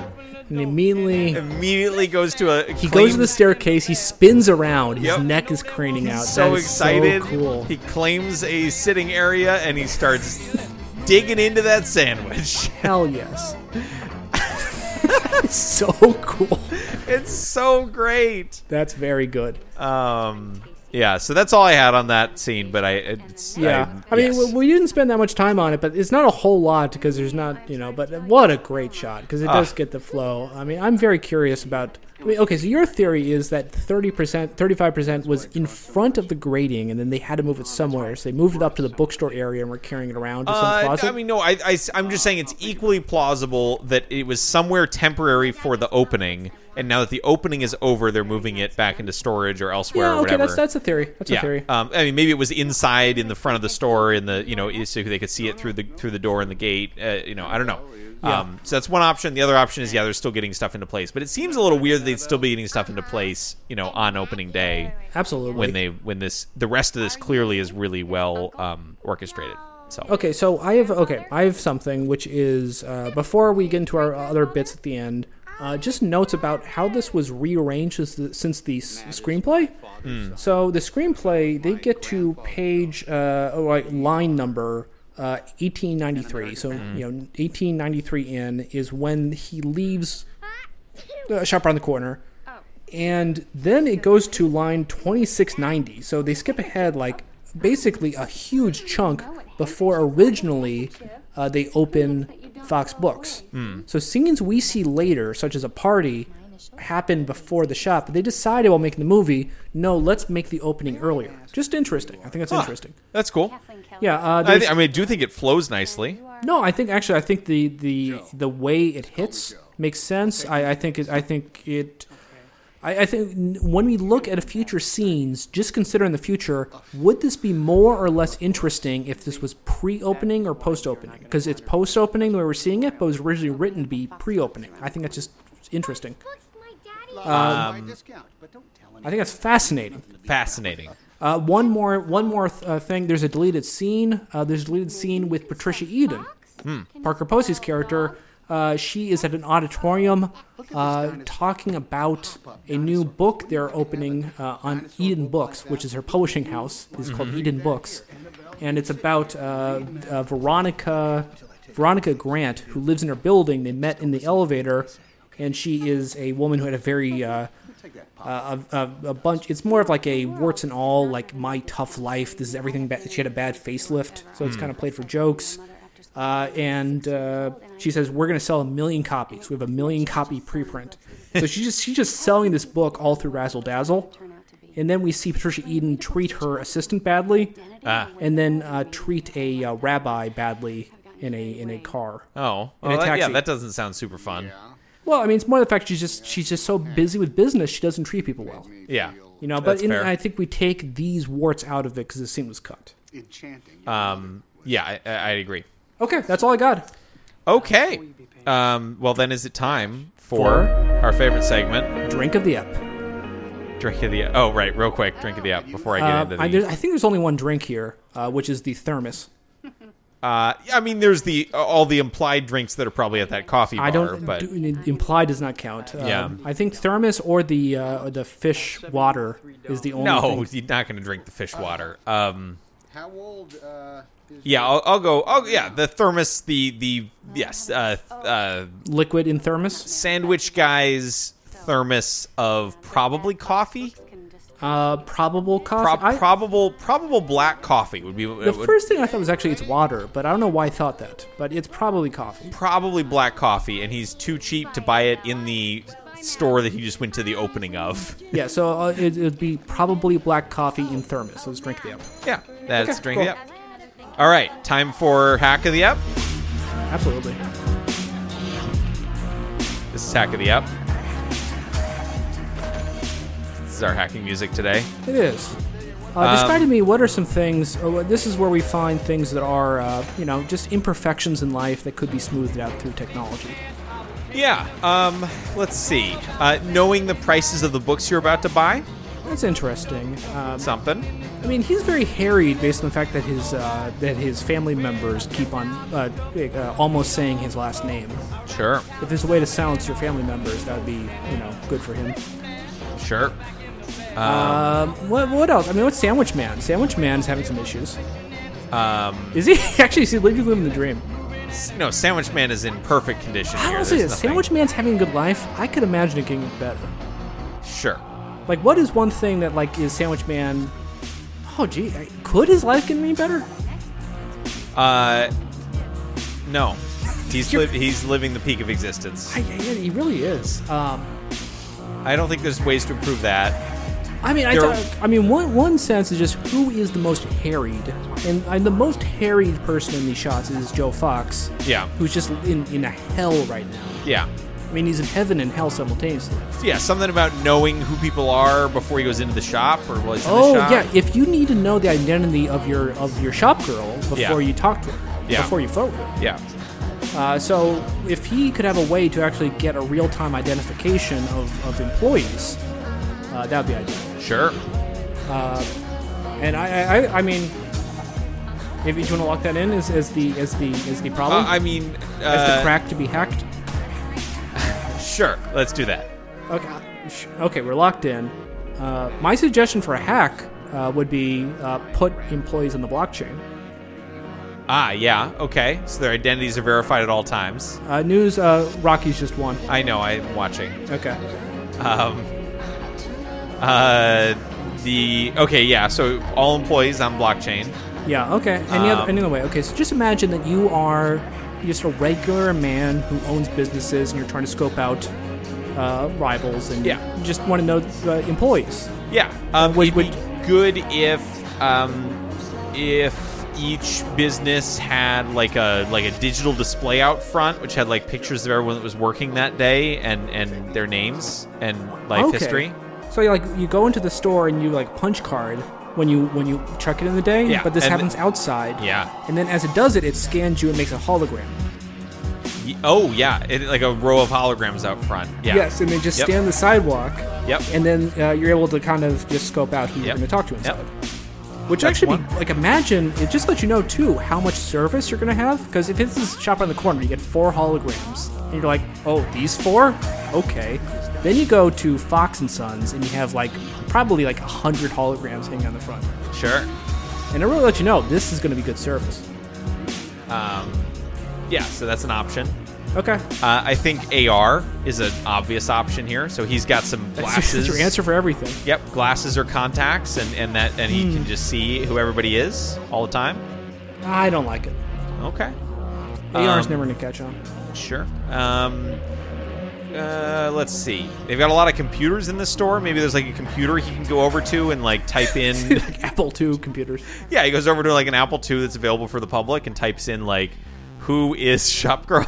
Yeah, it asks you 20 questions, and you can say, like, is the employee you're inquiring about male or female? And you say yes or no, is it male? It's like, do they have red hair? And you answer no, and then after 20 questions, they limit down which employee you're talking about, and then they say, here is their information. Yeah, that could be cool. Okay. Okay, so who selected the hack? You selected the hack. Okay, so you select. Oh, I select the crack. So you select the hack. Oh yeah. You select the. Sure. I think the holograms. I think we're gonna go with the holograms. I just think it would improve this scene as well as the Fox and Sons opening, because I just would say that, just imagine that crowd of holograms outside. Oh yeah. I would love it. All right, and that's been Hack of the Ep. What a hack! Oh, amazing hack. All right, and then we need to do the Where's Eye view. Where in the air? Where in... Is that really what we call it? Where in the air? It's the software in the air. Okay. All right. Where in the air? If you have two different... I think you should just reuse the same hacking music each time. This is... I searched for software sounds. Interesting. You can definitely tell that the brass are extremely quiet. Good music. Good music you selected. I guess I should not search for sounds, but, something like software music. You don't always hit out of the park. Boy, hitting water, sound of water, always easy. Sound of helicopter is very easy. Yeah, this is tougher. to find. It is tougher. Yeah. You can do different modem sounds every week. That would probably work. Yeah, sure. Okay, this is the sound of software. In that, I think there's actually a band called Software, and I believe this is a song by Great. them. Okay. We take the veritable Where's Eye view. Yeah. And we rank the movie as a whole, up to this point as a whole, and then these 5 minutes as a whole. Yeah. Okay. Movie as a whole. Ready? Yes. 3, 2, 1, 4 stars. Okay. Ish. Movie up until this point as a whole. Ready? Okay. 3, 2, 1, 4 stars. Okay. 4 stars. Okay. 3.75 I was going to say. I'm going to go with 3.75. I think it dipped a little bit here. Okay. Ready? These 5 minutes. Ready? Yes. 3, 2, 1, 3 2 stars. 2 stars. Yeah, but that last minute. Oh. It's a good last minute. It's a good last minute. 2.5 stars. All right, that has been Where in the Air. We're doing well on time. I was worried we were going to lose. But actually, great timing. Which is good because we got some other stuff to clear through here, like contact info. Keep a good time. We'll do it question answer style. You give me a prompt, I will answer it. I'll give you a prompt, you answer it. Ready? Okay. 3, 2, 1. I want to Twitter you. At earful of. I want to email you. Staff at earfulof.com or staff at earfulof.com or staff at earfulof.com. What's it set up? It is not yet. Yes, it is. I want to go to your website. Earfulof.com. Good. Great. Wow. Very nice. good. Very good. Fantastic. That's very helpful. Okay. All right. And Kathleen Kelly, I own this store. That's Kathleen Kelly. She owns the store. That's nice. Joe. Should we say goodbye to 30s chat? She doesn't deserve it. She owns the anymore. place. Okay. You're not in 30s chat. You leave 30s chat? They logged me out. Why do they log you out so frequently? They never log me out. It's weird. I'm back now. Hey. Oh, okay. Welcome back. My sound is now re-engaged, but that's fine.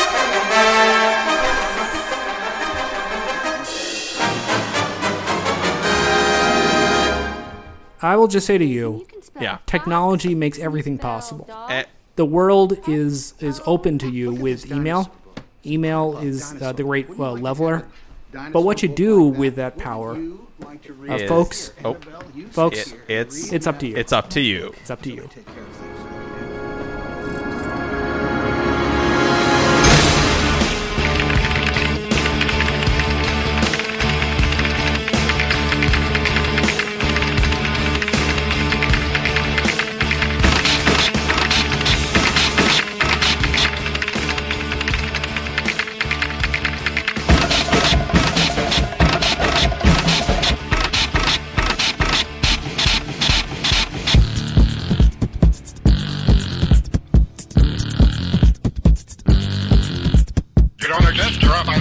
an intruder. You're out of the computer. I didn't abuse you. I didn't shoot you. I just took you out of the computer.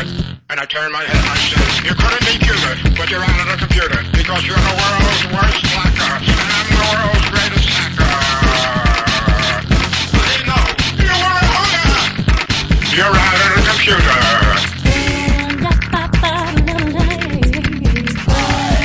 What does a hooter mean? Suppressed? Yeah.